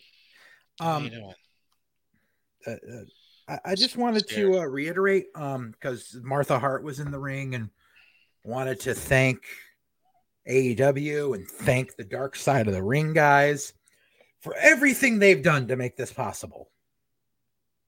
This is how communities, this is how people, society remembers him. Oh, sorry. Next Other one. than that, he was. Sorry, my bad. It's the next one. You played the wrong clip. This is how communities, this is. Back. Come on, JJ, work your technology because I have the Martha Hart picture on the screen. Don't you want to look at Martha Hart and how ridiculous she looked? Don't you want to look at it? Look at it. Look at it, you bum. Stop looking at your phone. I can see. I'm trying to pull it up. I can see. This is how communities. That's not the one. That's still the same clip. Come on. I know. Look at her. Look at her. She looks like she's going to the Kentucky Derby. Look at her. I fucking hate Martha Hart. Look at her. Jackass. You're still not looking. You're still not looking. I fucking hate Martha Hart. Now you're back. Of course. Well, okay. You know something, but I can still use this one because I want to use this one first because this was Oj Hart from fucking Dark Side of the Ring. This is how communities, this is how people, society remembers him. And that's how we want it to be done. Yeah, he was a wrestler, but other than that, he was bigger than that. That was just part of what he was. Well, I wish everyone a Merry Christmas. So we're not supposed to remember him as a wrestler. We're supposed to remember him as more than a wrestler, apparently. Yes. And then I need to pull up the other one. Let me just Look at her. Look at her. No. Fucking look. You don't have a choice. You're not going to not look at your screen the rest of the show. Fucking look.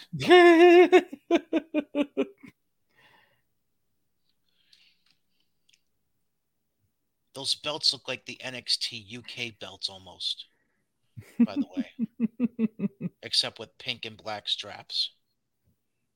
The fuck? Files. There we go. Do you see the look of these things? Well, you're not looking at the picture yet, so you can't fucking see it. Look at yes, those fucking I see them. Yes. They what the fuck? What trophy case is that going to fit into their house? And none of them. It doesn't matter. Wait, I think it's just going to sit in a storage bin for collect dust.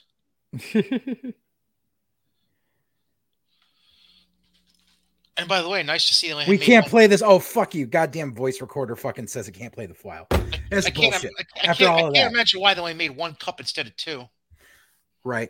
But it was basically his daughter saying, if it weren't for wrestling, my dad would be still alive. I hate everything about my dad being involved in wrestling. My dad would have done so many other things. Wrestling is what killed him. Blah, blah, blah, blah. We hate wrestling. But Athena was at Dynamite 3 weeks ago. Mm-hmm. Exactly. Look at her. And it was just the whole thing. Why the fuck is Martha Hart dressed like it's the fucking Hunger Games? I told you she was going to the Kentucky Derby and got lost. No, dude, that's Hunger Games. That's not even Kentucky Derby. She's fucking Effie Trinket right there and shit. Like that's some bullshit. No, like fucking, because it was basically I basically just wanted to drive home the thing that we said every week, and that is that she never fucking said I don't want to have anything to do with WWE ever again. She said I don't want to be associated with wrestling ever again. And here she is looking like Hunger Games bitch, giving out pink belts. Unbelievable.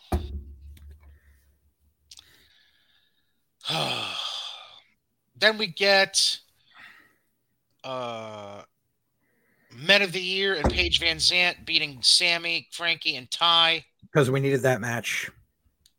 I just love the fact that Sammy kicked Ty in the face, because that's what's going to happen in real life in 6 months when he kicks her to the curb. But you see, they added a stipulation to that match, so it had a right to be on the pay-per-view. Right. So if Men of the Year and Paige Van Zant won, it meant that Frankie and Sammy never got a shot to get the TNT title while Scorpio Sky had the belt. Right. Like, number one, like Frankie Kazarian was ever going to sniff another title match on TV. Nope. Like, dude is that literally, besides the past 2 weeks, has not been on AEW TV in a fucking year. And fucking Sammy Guevara nobody cares. Then we got Kyle O'Reilly and Darby Allin, which nobody really cared about, but sure. O'Reilly won. So I'd like to. When's the last time Darby? Well, oh no, no, I was gonna say, but Darby won. Darby won. He beat Jeff Hardy in the qualifier, and he won the stupid coffin match. So yeah, right. Because I was just like, what? This did nothing for either guy, really. No, not it was it was literally like, oh, a filler match that didn't. I was putting on a show that didn't need a filler match. Right. It was basically, Japan does round robin matches and shit during Super Juniors, so let's do the same thing with guys that got knocked out in the Owen tournament. Basically, nobody cared. Then we got the women's world title match. Thunder Rosa successfully defended against Serena Deeb. Which, sure. Whatever, good for them. They're both solid workers. I'm not going to fault either of them, but this barely had any build up. And now where do you go? Where do you go? Before we get into the back quarter of this pay-per-view, I want to declare an official loser from this past week. Everyone that paid for this pay-per-view. No comment.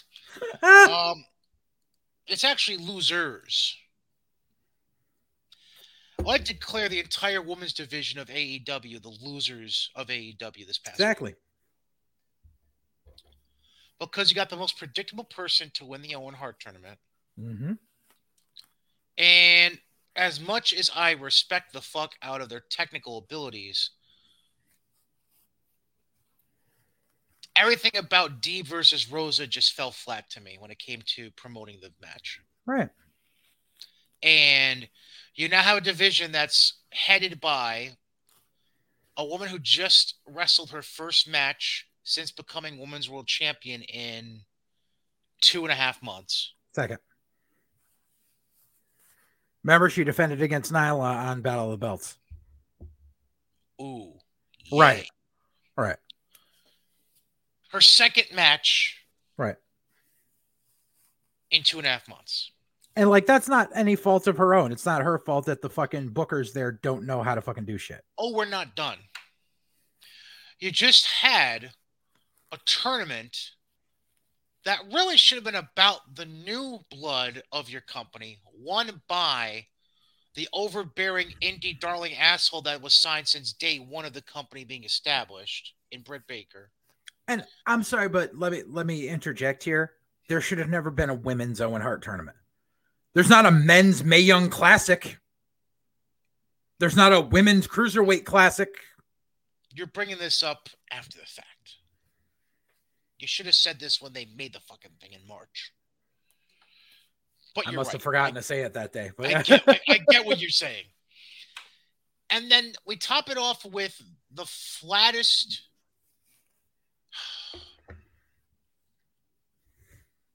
How should I put this? As much as I like the aura being projected by Velvet, Kiera, and Jade,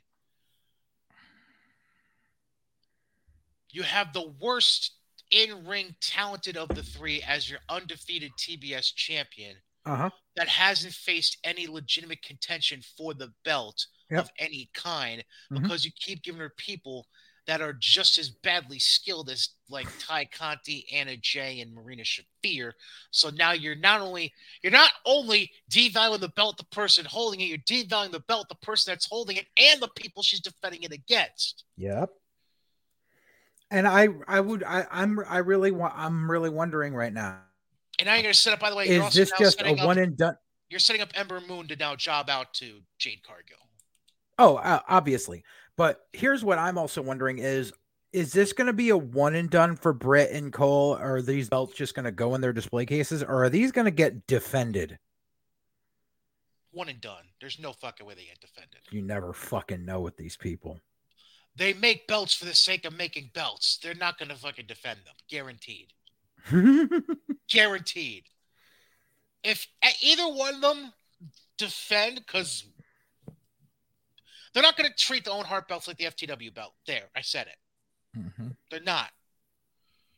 The value of those belts is the face value of the belts. Yep. Plus whatever sentimental value Adam or Britt may have for them. Otherwise, they're leather and metal. Like, I'm sorry, but I'm not sorry. To the actual business of wrestling, they don't mean jack shit. Oh, fuck. There's something I didn't send you last night.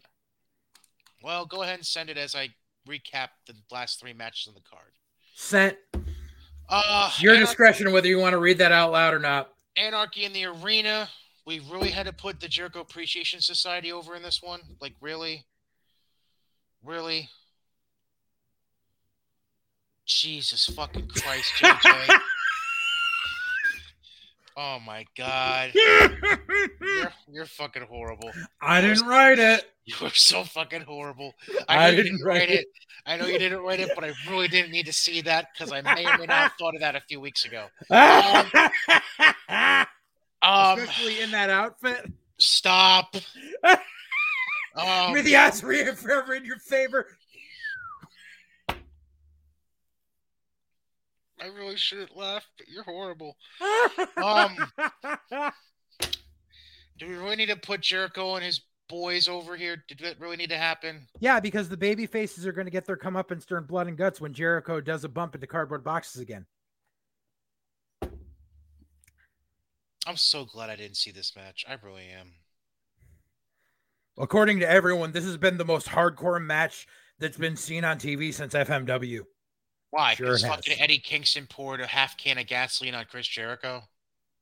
Yeah, gasoline. And then Danielson stopped him from lighting Jericho on fire? Mm-hmm. Like, sure. Okay. Just dumb shit. Then we get... Oh, by the way, I forgot to mention, for those of you who feel sorry for Serena Deeb, you can now go get a cameo from her for $75. That's what I was looking up cameo for earlier. Now you know. Full circle with the show prep. I got some full circle for you. Oh, God, what? You remember when Serena Deeb had to get fucking reprimanded on WWE TV because she was seen at a bar during the Straight Edge Society segment? Oh, boy. Do you remember how they reenacted that segment for security cam footage to go on TV? Yeah. You know who was sitting next to her at the bar during that security cam footage? You? Adam Cole. Fuck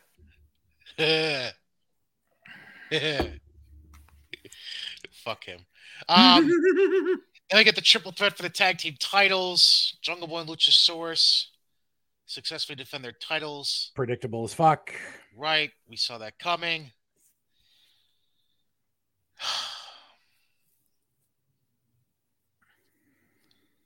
Then there's this.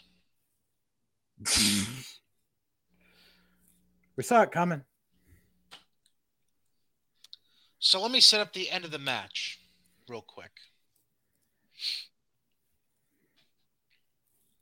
Apparently we had a ref bump.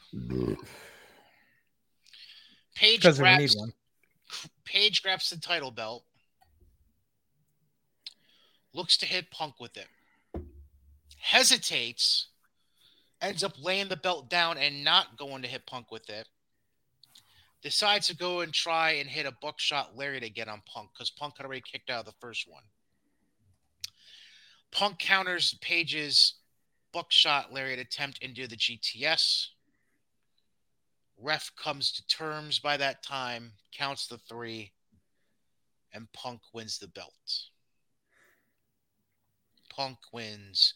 Punk wins. Punk wins. I'd like to declare another loser for the night. And again, it's a group of losers. I'd like to declare every AEW male talent that never worked for WWE as official losers on the evening. Because if you're not noticing a trend, aside from 2 of the guys that helped create the company, and Kenny Omega and Hangman Page, every World Heavyweight Champion so far is an ex-WWE talent. You read my fucking mind because I was actually going to cover this at one point during the show. And you know who's going to eventually challenge for that title? Probably Bryan Danielson. He's probably your next champion if it doesn't go to MJF at some point. And it's going to be another ex-WWE guy. Remember what I said at the beginning of this year? Enlighten me. How I said it's not going to be at Double or Nothing. It's probably going to be the September pay-per-view. I said we're going to see a 3-way for the AEW title. It's going to be Punk, Danielson, and Omega. God, I hope not. God, I fucking hope not. I really, really fucking hope not. You know Omega's showing up on TV in the next week or so. Is it sad? I'm kind of looking forward to that. Why? Because it'll break up the monotony of the AEW TV product that I've been seeing for 6 weeks. How? I'll take watching Omega for 2 minutes over anything with CM Punk right now. No, sorry. Like Kenny Omega's a piece of shit. No, thanks. I've seen enough Page and Punk and Daniels.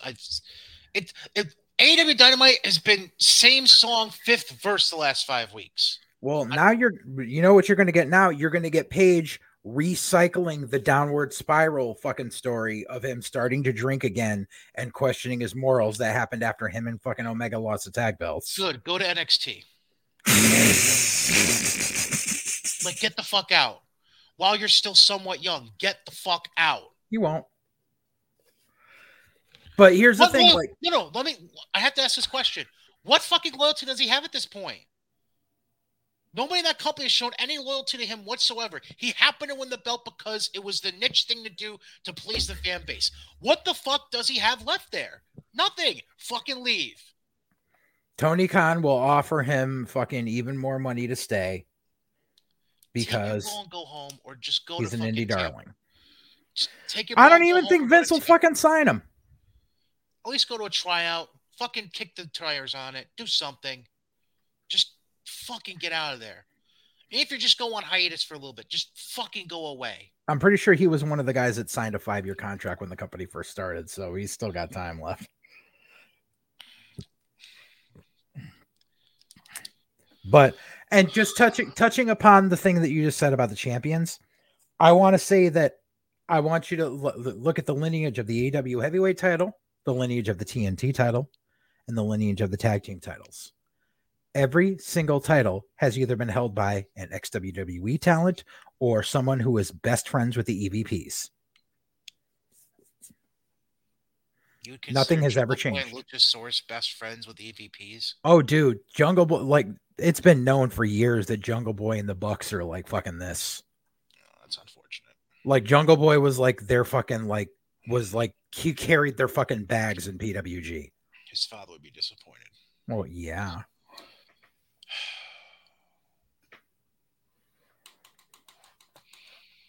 Wasn't Luchasaurus an NXT flunky, by the way, too? He got kicked. He was never really on TV in NXT. He brought into the PC and got kicked out, and then he was in Lucha Underground, which is where. So I should have said he was a PC flunky, not an NXT. Yeah, he was a PC flunky, and then he was in Lucha Underground.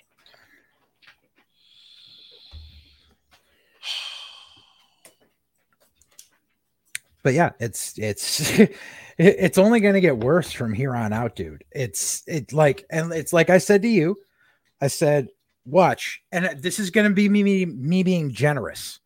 Dynamite is going to open up with, I'll even say 1.1 million viewers. It'll open with 1.1 million, and it will slowly dwindle down to 650K by the end.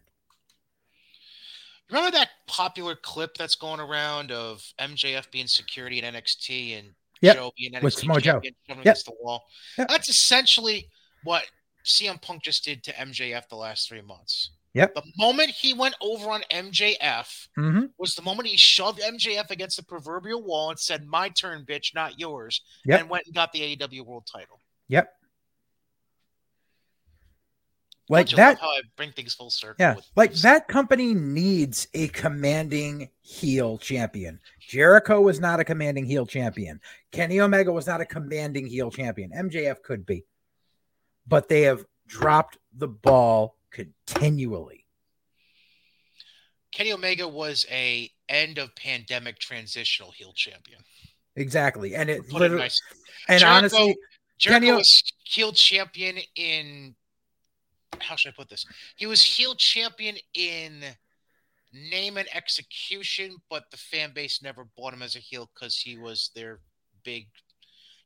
lead guy. He was the guy leading the charge when they got their TV contract. Jericho was heel champion to give the company name recognition. He was heel champion in name, not in stature. Right.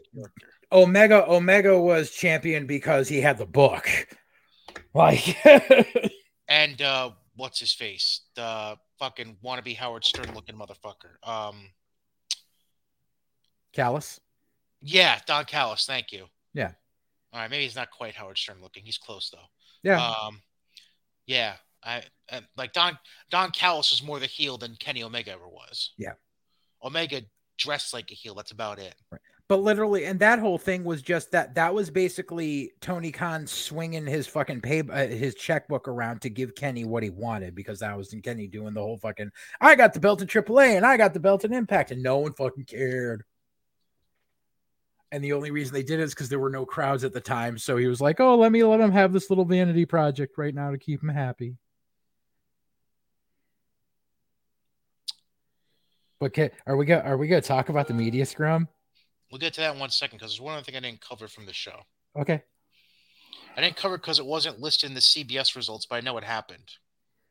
Okay. So there was a vignette during the show. For the first dance. Yep. Hold on. Yeah, no, sorry. I know you're queuing it up. Hold on. Autoplay. Yeah.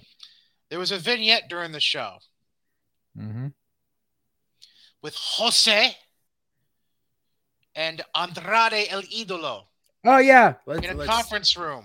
Speaking of throwing around the checkbook. In a conference room. Clearly pre-taped. We'll put that out there because Andrade was getting married Saturday night and drunk off his ass. Mm-hmm. Anyways, to the point where they had a fucking tequila slide for Charlotte and Andrade to drink out of at the fucking reception. Yep. That was quite the clip. I never mind. Don't say that, Brian. Oh, don't fucking say that. Anyways, I really wanted to say something about. Never mind. I'll say it off the air. Okay. Bad imagery. So Andrade asks Jose if he has the contract. I don't know what the fuck that means. Jose says, yeah, whatever. Then there's a knock on the door. He tells Jose to answer it. He opens the door. Who the fuck walks in? Roosh. The Andrade family office is over. Los Ingobernables now lives in AEW with Roosh signing to All Elite Wrestling. Mm-hmm. Now, I can tell you why they did this. Can I give you my hope for this? Sure, go ahead, and then I'm going to tell you why it's not going to happen, but go ahead. I know the division is a clusterfuck to begin with. Uh-huh. But can we just have Christian turn on Jungle Boy and Luchasaurus already and help Andrade and Rush win the tag titles? And they'll tell you why this is my wish. Again, like your world title, the Young Bucks, they were champions. They were heel champions in name, not so much in stature, really, because they're internet darlings. They were still getting cheers. Jungle Boy Luchasaurus, as a face tag team winning the titles, let's just say they don't really do the job. Mm-hmm. What other champions have we had? Frankie and Scorpio, Who can't team anymore. they were the first champions, best buddies of the EVPs. They were SU were the first tag champions, SCU were the first tag champions, yes. and then they dropped them to Kenny and Paige, Right. right? Yeah. They okay. they referenced that. They actually referenced them being the first champions before the TNT match between the two. That's right. Yeah, that's right. Again, Kenny and Paige, EVP butt buddies. Uh-huh. Like, are you getting the trend here? Mm-hmm. As much as it would suck for an ex-WWE guy to be a champion there, another ex-WWE guy to be a champion there, if you use these guys properly, and I know that's a fucking stretch for AEW, I know. I know. I fucking know you're going to do that. I knew you're going to fucking react like that. But if you let Andrade and Rush be Andrade and Rush, they could fill that niche they haven't had yet. Like, Andrade is just a pure asshole, so that's natural for him. That's fine. Rush looks like he could be a natural asshole, and I'm sure being Andrade, that would rub off on him automatically. Like, you're being given something on a silver platter here, Tony. I know I'm going to ask you to don't not fuck it up, but you're going to fuck it up, but don't fuck it up. But it's right there in front of you.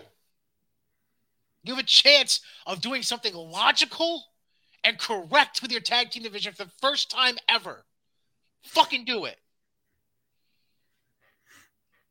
Go ahead, laugh and say it's not going to happen and tell me why. Now you want to know what's really going to happen?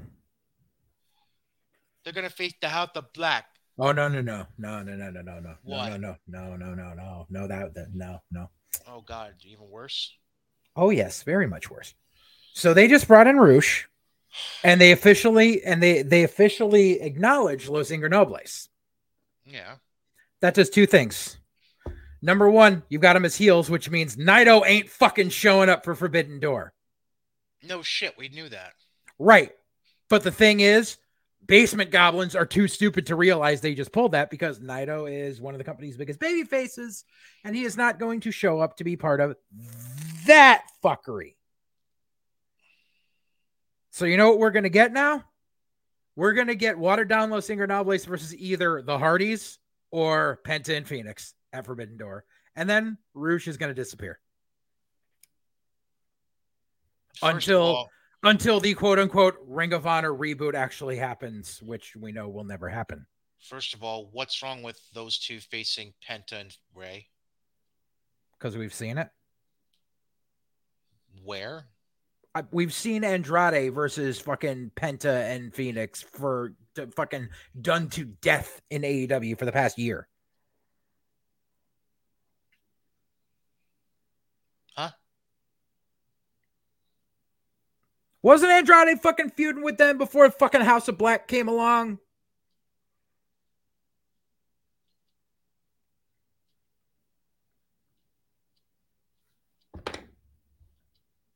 I don't recall.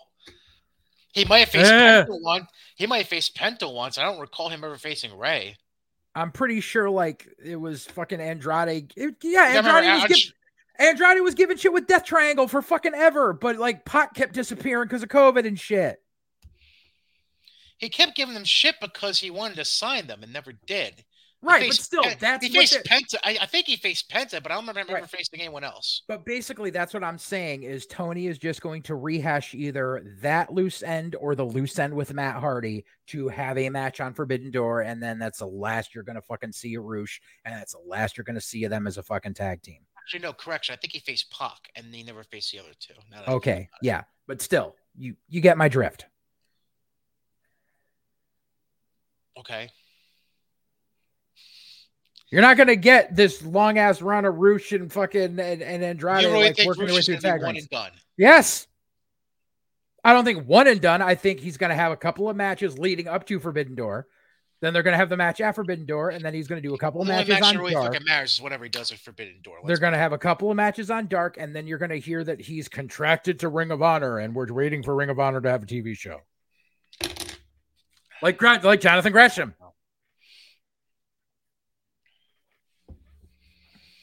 I don't know. I don't completely agree with that, but okay. Does that cover all the stupidity? Can we now devote ourselves to professionals for the last half hour? Well, we got to talk about, like I said, the media scrum. Oh, fuck me. I forgot. So, JJ's going to play a clip for about a minute. It's about 55 seconds, a minute, something like that. So imagine the whole time Tony Khan is sitting up on a stage behind a table. Dude. And to his right, camera left basically, is CM Punk with the newly acquired AEW World title. And CM Punk is basically the whole time going from emotionless on his face to looking at kind of side-eyeing Tony as in what the fuck is this guy saying? Yeah. Go ahead and play the clip. Go ahead and play I just want to say, like, before, like, the amount, like, dude, lay off the cocaine, because this is fucking obvious, but no, seriously, I want to, like, I've listened to this numerous times. What the fuck is he talking about? I don't know. This is a huge thing from the first dance, the biggest Rampage draw in the history of that show. The matches, he carried the Friday Night War, which, by the way, is a matter of record in fucking court in the state of California that we won the Friday Night War. Just ask Jerry McDivitt because he fucking wrote it. Hey, this guy won it versus Matt Sydal, who's a great wrestler. He had another goddamn great match on Friday night. This fucking guy, he fucking did the Friday Night War. He did the first dance. He's done the record Double or Nothing. He did the record All Out in his debut.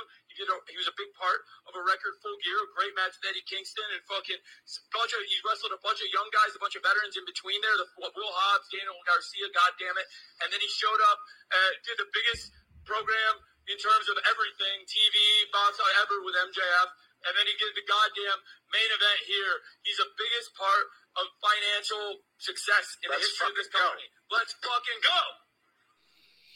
All right. So, real quick before you chime in, JJ. Number one, I know what he's doing there. He's trying to pump up the fact, correction. He's trying to pump up the reasoning behind booking Punk to become the new champion. That's exactly what the fuck that is. That's okay. Number one. Number two, what fucking Friday Night War? Right? The only thing I can think of, and there was that one episode of Rampage where a half hour of it aired at the same time as SmackDown, when SmackDown was on Fox Sports 1, because it was moved because of, I believe it was an NFL game. But still, the entire argument that they were leading into prior to that was that there was a women's match on during that segment, and over on WWE, there was the Roman Reigns contract signing against Finn Balor. So, number one, no, there wasn't a Punk match during that because you've been touting for months that it was a women's match that beat Roman Reigns in the ratings. Right. Number two, no, it didn't, because even though SmackDown was still on Fox Sports 1, it still drew higher than Rampage that night. Yep. You're clinging to the 18 of 49 key demo bullshit, which does not fucking count. Right. Number three, that was literally the only time it happened, so that is not a war. And the only person that was treating it as a war was Tony Khan. Next fucking thing is, yes, he drew the highest number for Rampage ever. Guess what? That number was still 1.2 million, which is nowhere near what SmackDown draws on Friday nights. It's nowhere near what Raw draws on Monday nights. And once again, key demo does not fucking count. Total viewers counts. And to say that the MJF programs broke records ever. What records? It didn't draw you any more that that during that entire feud, Dynamite never hit 1 million viewers. Once again, key demo doesn't count. I will keep fucking saying it. You can't count pay-per-view numbers when Vince hasn't had pay-per-views in years because Vince is making money hand over fist working with Peacock, whereas you're struggling to get people to buy your fucking pay-per-views, and then people can't even fucking watch them on a regular ass fucking cable provider. They have to watch them through fucking Bleacher Report, where the feed keeps cutting out, which is what everyone was bitching about last night. Yep. I would like to know how the fuck he knew, because he said Double or Nothing was like the highest grossing pay-per-view ever, which, number one, it's a media scrum that's 10 minutes after the pay-per-view just ended. You don't have those numbers yet. And he's coked out of his fucking mind. And it's a media scrum. This is professional fucking press that are there, and you're just dropping F-bombs like you're me on a podcast. You can't fucking do that.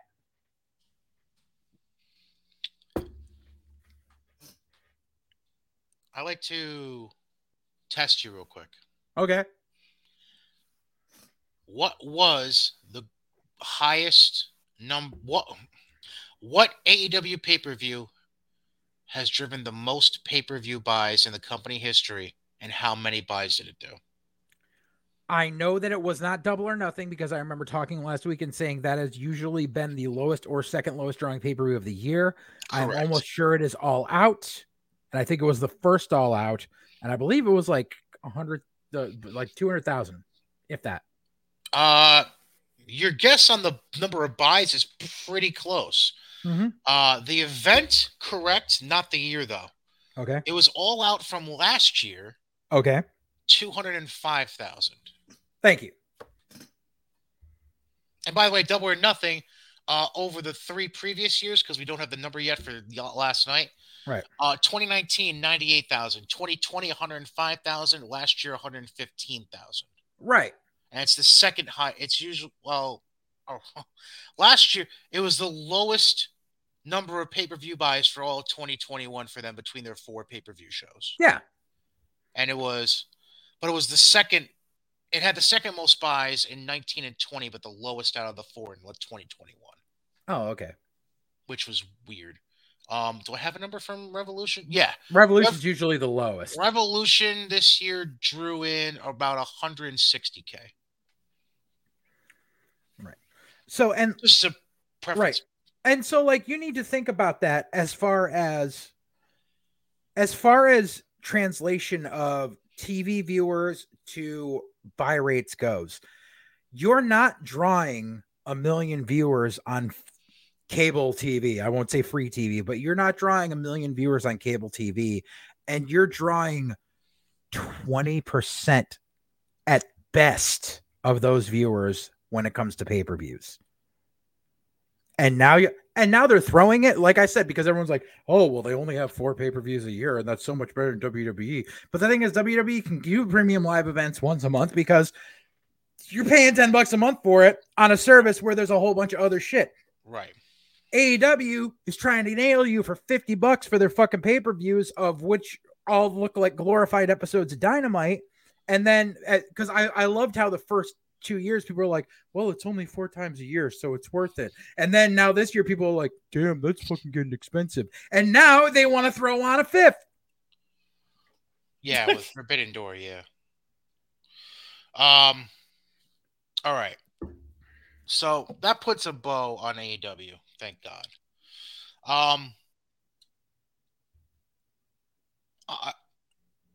Script change here.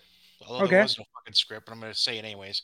We're just going to fucking skip WWE TV because honestly, there wasn't a whole fucking lot to take away from it. Really? Ass bitch got injured. Yeah.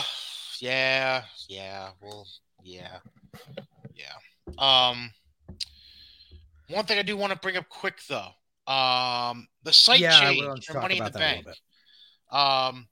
So WWE figured out that putting one of your non-big 3 pay-per-views in a stadium probably not a good idea. Not counting obviously when they go to fucking Cardiff in September. That they haven't been to Europe for a pay-per-view since fucking 92. Let's just Okay. But trying to put Money in the Bank in Allegiant Stadium, probably not a good idea. So they've gone ahead and decided to do this. They are putting it in an MGM Grand Garden Arena, which, by the way, is the same fucking arena they just had Double or Nothing in last night. And they offered full refunds to people who already had tickets to Allegiant Stadium and first preference for seating for tickets at MGM Grand Garden Arena when they went on sale.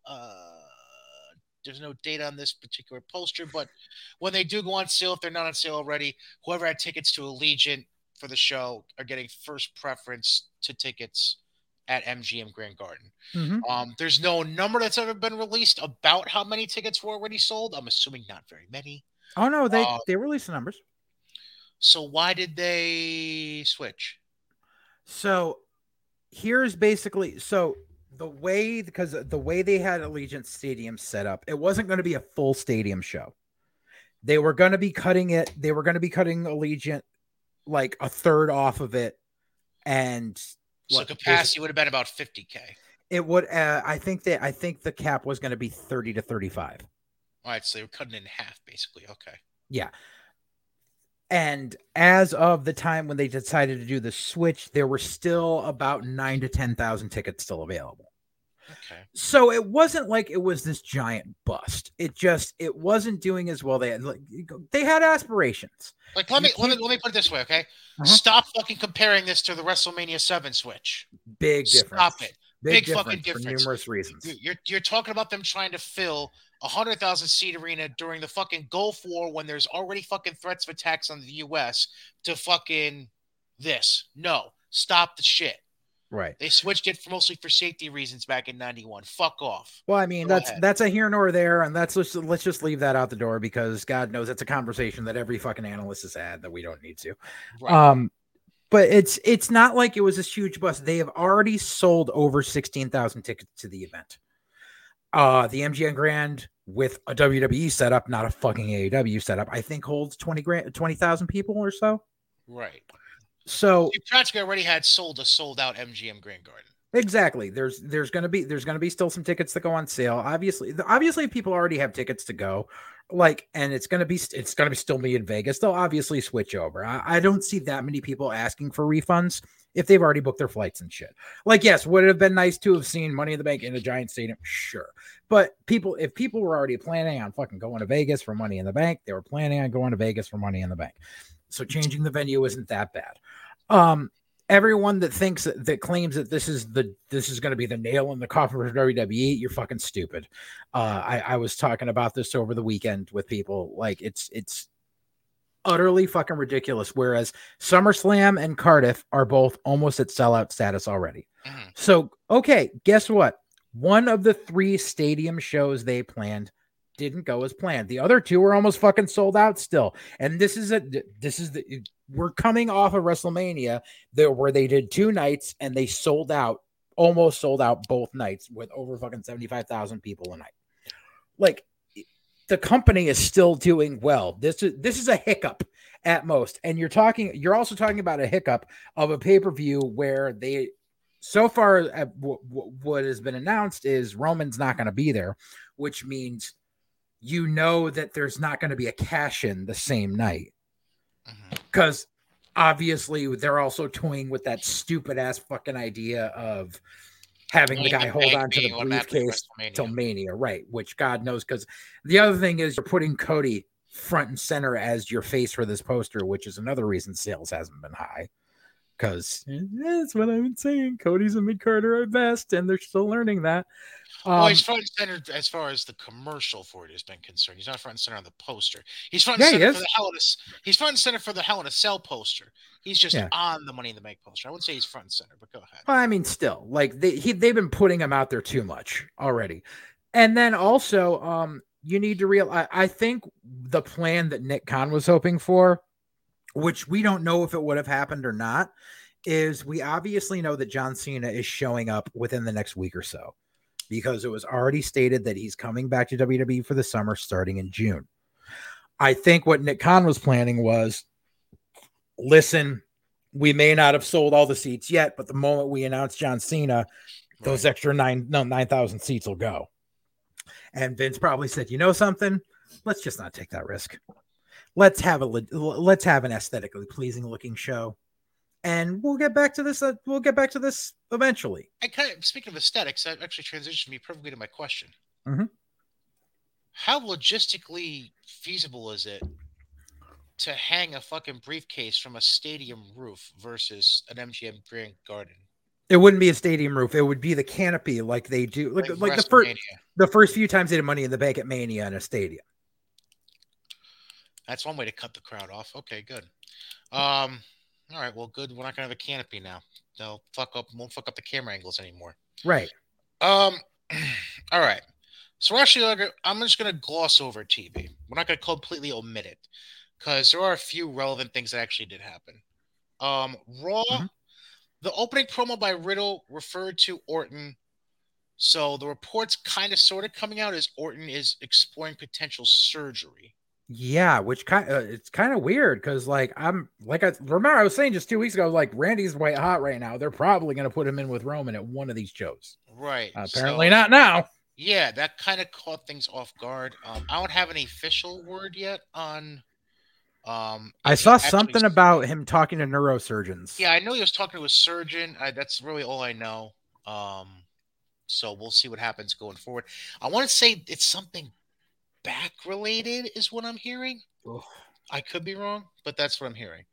Can we stop with getting Jerry Lawler involved in shit in ring anymore? I know he didn't get touched by Veer Mahan, but just the threat of that, cringe. Can we stop with that shit, please? What else? Why are we giving Bobby Lashley the narcissist Lex Luger stage when he does his entrance now? I don't know. I mean, obviously there's no mirrors, but I mean, you get the point. Like, what the fuck are we doing here? I don't know. It looks stupid. I'm sorry. MVP ended up beating Lashley, by the way, by a countout. So he got the name of stipulation for Lashley versus Omos in Hell in a Cell, which I'll touch on when we go over the card for this weekend. And then the main event of Raw had Becky pin Asuka. So now it's a triple threat for the Raw Women's title at Hell in a Cell. Yay. Mm-hmm. By the way, did you see the dude front row before one of the matches that had a Kelly for the Hall of Fame t-shirt on? Oh, God, no.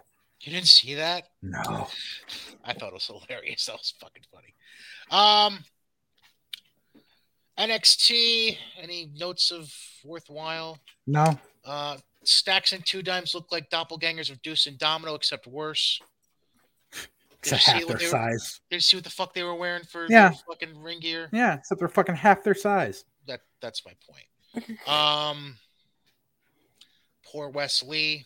I think we all agree on that. Yeah, what are they doing with this kid? Seriously.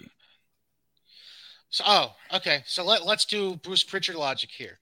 So Nikita gets hurt. We can't ever face Fallon Henley in the semifinals. Mm-hmm. What would make sense?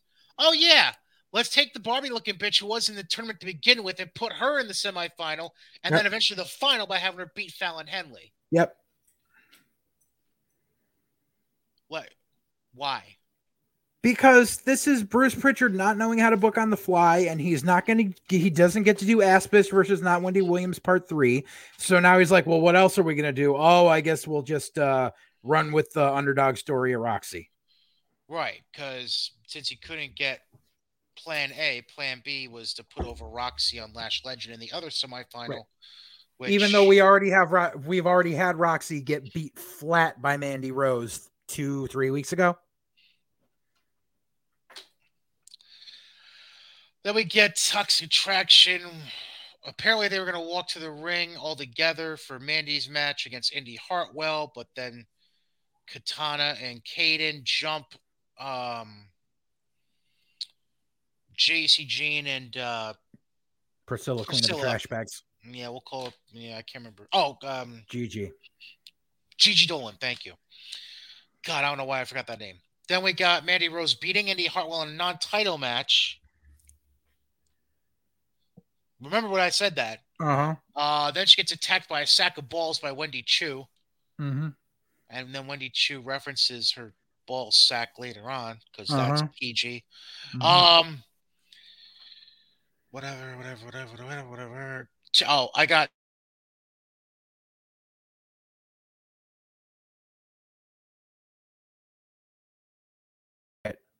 There I am. You're still frozen. Oh, hi. Oh, there you go. Okay. We're here. Wow. Yeah. Quick blackout there for a second. Tiffany Stratton wrestles in low tops. I got tweaked out by that. Yeah. I almost lost my fucking dinner when I saw that. She beats Fallon, like I mentioned. Then we eventually have Kate and Katana do a backstage interview joined by Wendy Chu referencing hitting Mandy with her ball sack. And they all three of them challenge Toxic Attraction to respective title matches at In Your House. Nobody cares. Tony D is going to have another sit-down meeting with Santos at In Your House. Why? To kill 2 hours. I don't fucking know. There's no fucking reason. Now, so In Your House is this Saturday, right? Yes, which we'll get to. So is it going to be in the PC or is it going to be wherever they're or is it going to be in Vegas? Please hold. See. Ugh. Toxic Attraction accepts the challenges for title matches. Then we get the Carmelo Trick and Cameron Grimes barbershop vignette. Whatever. Who the fuck is going to be Giovanni Vinci? Do we have any clue? No any clue. hint? No? No. Then we had Duke Hudson beat Braun Breaker by DQ because he brought in a chair. Because reasons. Gotta show that he's angry. He's an angry man. So now they could have Duke Hudson as the guy that nails fucking Joe Gacy for Gacy to win via DQ and Braun to lose the title. Oh, no. Oh, fuck, no. Or even worse, they're going to have Duke dress as one of those 2 druids for the match. Like I said. Fuck me. Like I said, have one of the druids punch Joe Gacy. No. I mean, one of the druids made sense, but now you said Duke. Oh, God, he's going to be one of the druids now. No.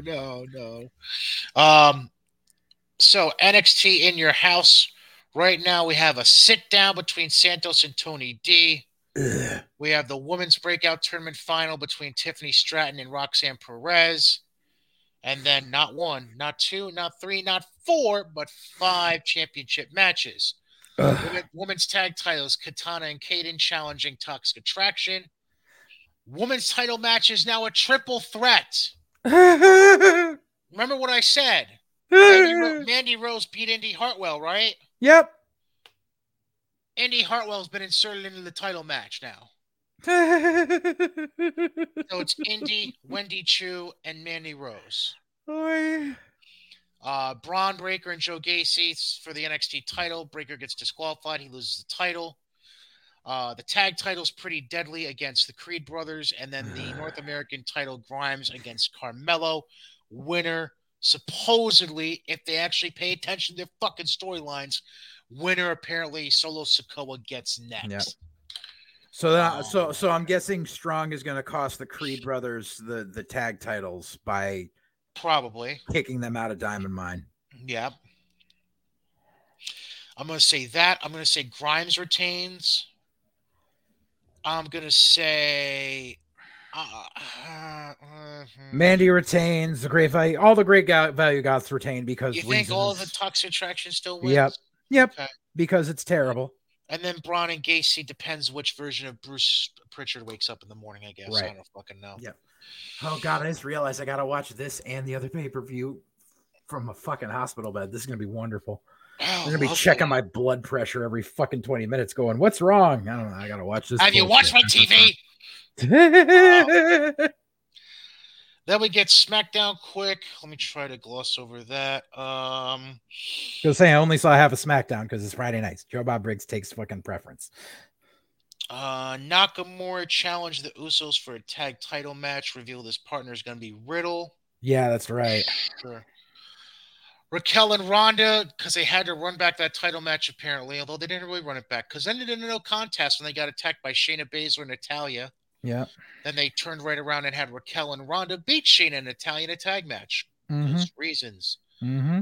Will Lotharios beat Jinder and Shanky? It looks like we're trying to have We're Shanky, making Shanky a baby face.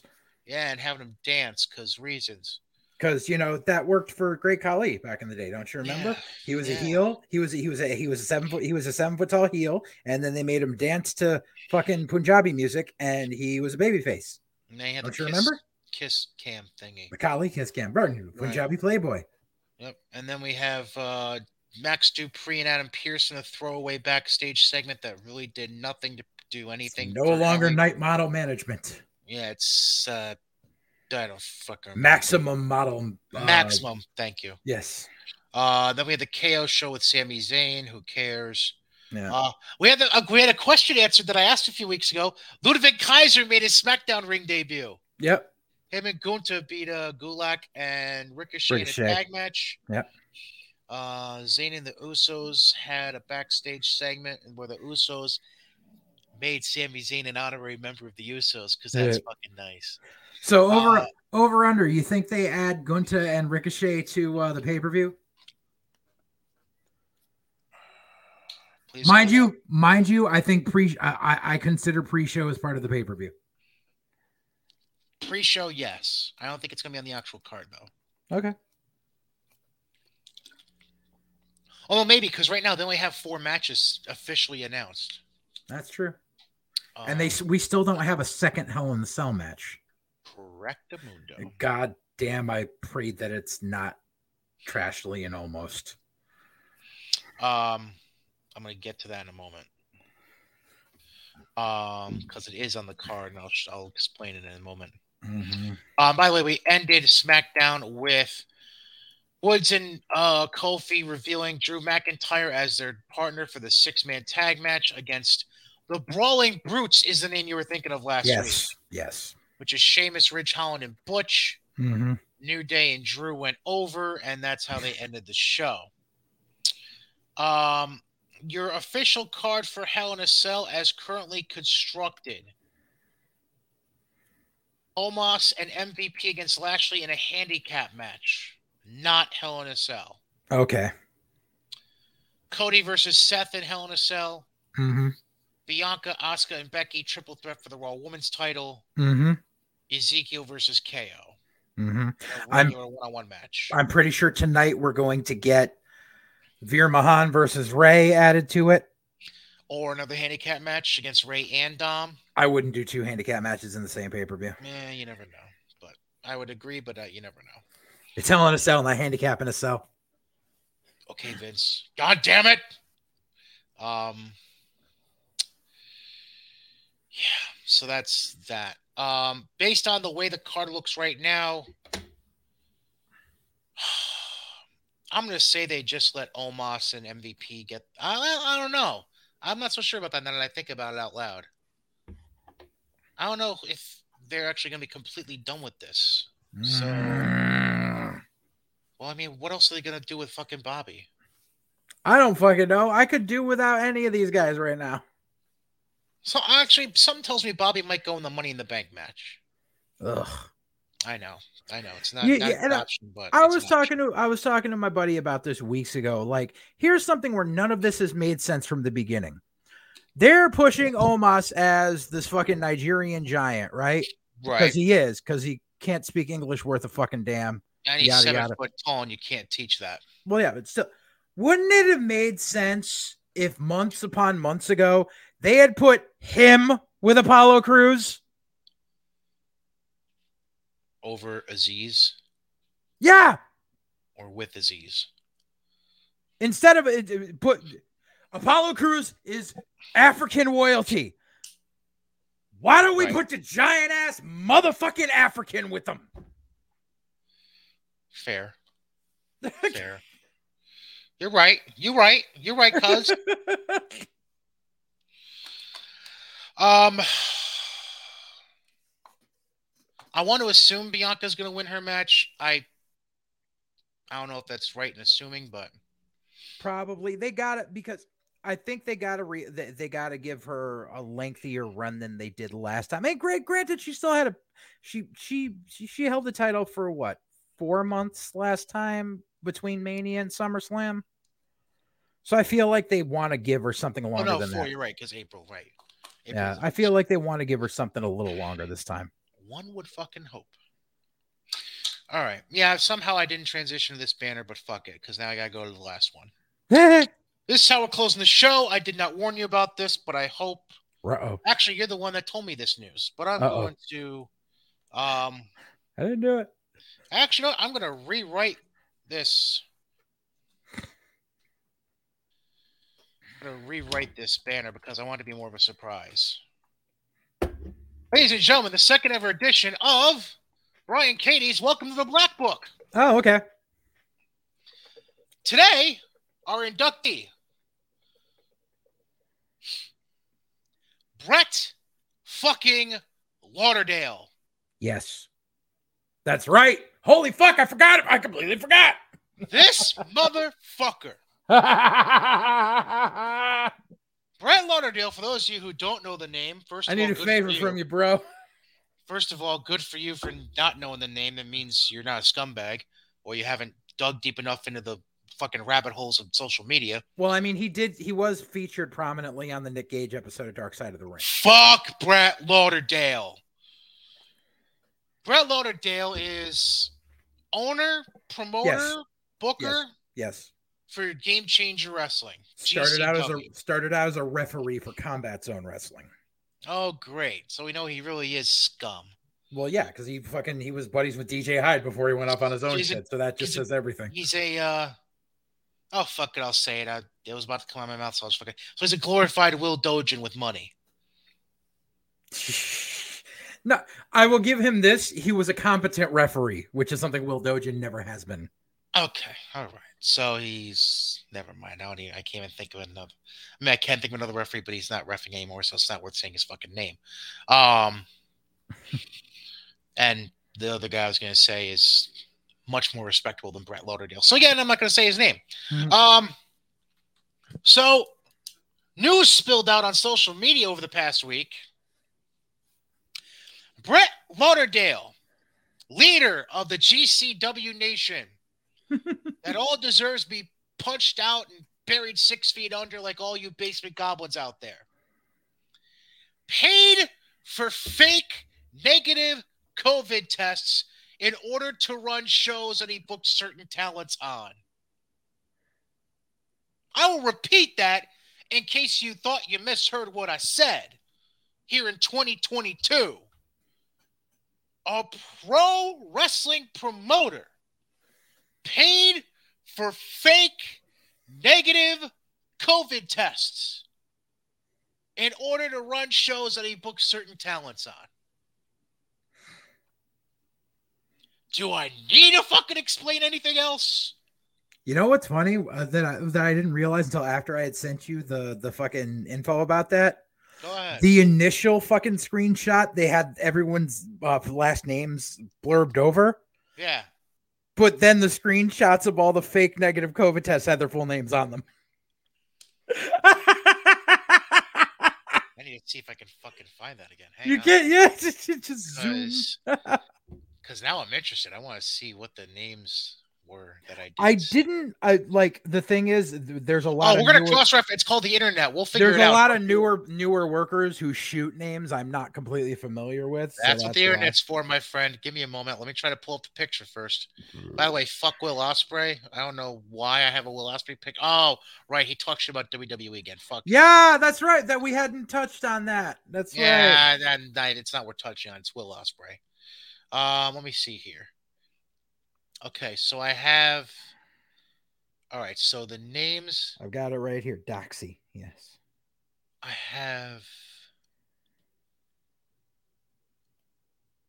You gotta look at that one. Why would he blur out the names there but not there? That makes no sense. Yeah. Wow. So right. let me start going through these here. All right, I'm gonna go to Google myself here. Let's see.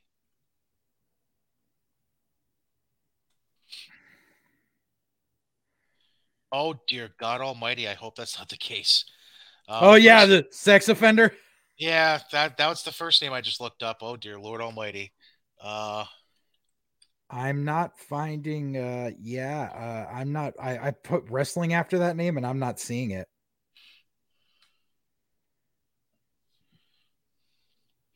Yeah, I'm not having too much success either here. I think I know that second name because I recognize the last name. But hold on.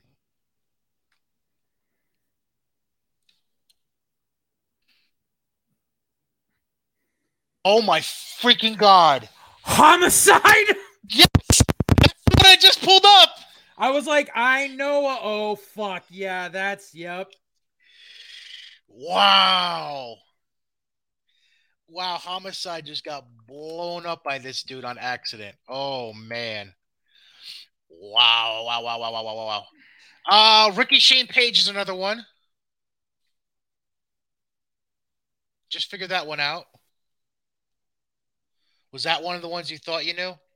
No, it was no, but yep, and yep, okay, yep, no, that one's not coming up. So let me see. I'm gonna cross reference with my social media contacts. Matthew Justice is another one. He is a Cali guy. It's underneath WWE work. Demonic Truex. Uh, There's another death match guy just came up for me. Matthew Justice was a tag champion with Mance Warner at GCW. Okay. All right. Yep. And was also a tag champion with Gregory Iron at a few different promotions as well. He was in the PWI 500 this past year. Oh man! Oh, we're really just, man. We're just, oh man, we're just digging and digging and digging here, man. I swear to God, if this is who I think it is, Brett Hoffman. Oh, Brett Lauderdale even commented on the allegations. Yeah. Let's see. McDonald claimed Ron McDonald was the guy's name. He claimed to have made over yeah, I know. Make all the jokes. Make all the jokes. This clown over here. He made over 50 fake COVID tests, by the way, is what he's alleging. Jesus. And let's see here. Oh, I even have more. Schlack. Oh man, I know Schlack. I know Jay. That's that. No, that's the name for Martin Schlachter. That's Schlack is the SHLAK is the name. Yeah, for that guy. no, like he usually people call him Jay. They don't call him Schlack, but Schlack, he's the big jacked, all tattooed, the guy that everyone still tries to they try to lump him in with fucking neo-Nazis because at one time he worked at a tattoo parlor where one of the guys there for a bit was a fucking neo-Nazi, and he's like, dude, that's not my fucking bag. Like, but people still fucking try to lump him in with those people. But yeah, Schlack does a lot of deathmatch stuff. By the way, all right. So Lauderdale did not comment. He just said he referred the matter to his attorney. Yeah, you go ahead and do that there. By the way, guess who else was one of the guys he got a fake COVID test for? Who? Himself. Brett Hoffman is his real name. Brett Lauderdale is his work name. Like, so this isn't like an admission of that these people were positive. This is just a matter of I'm gonna fucking skirt the system instead of having these people go and get rapid tests done. Yeah. Like, so even if they were completely clean, like that's just it's no, the fuck. Yep. I'm trying to see if there's any other name that I can pull up here. There's one other name I'm going to check quick. Well, yeah. So,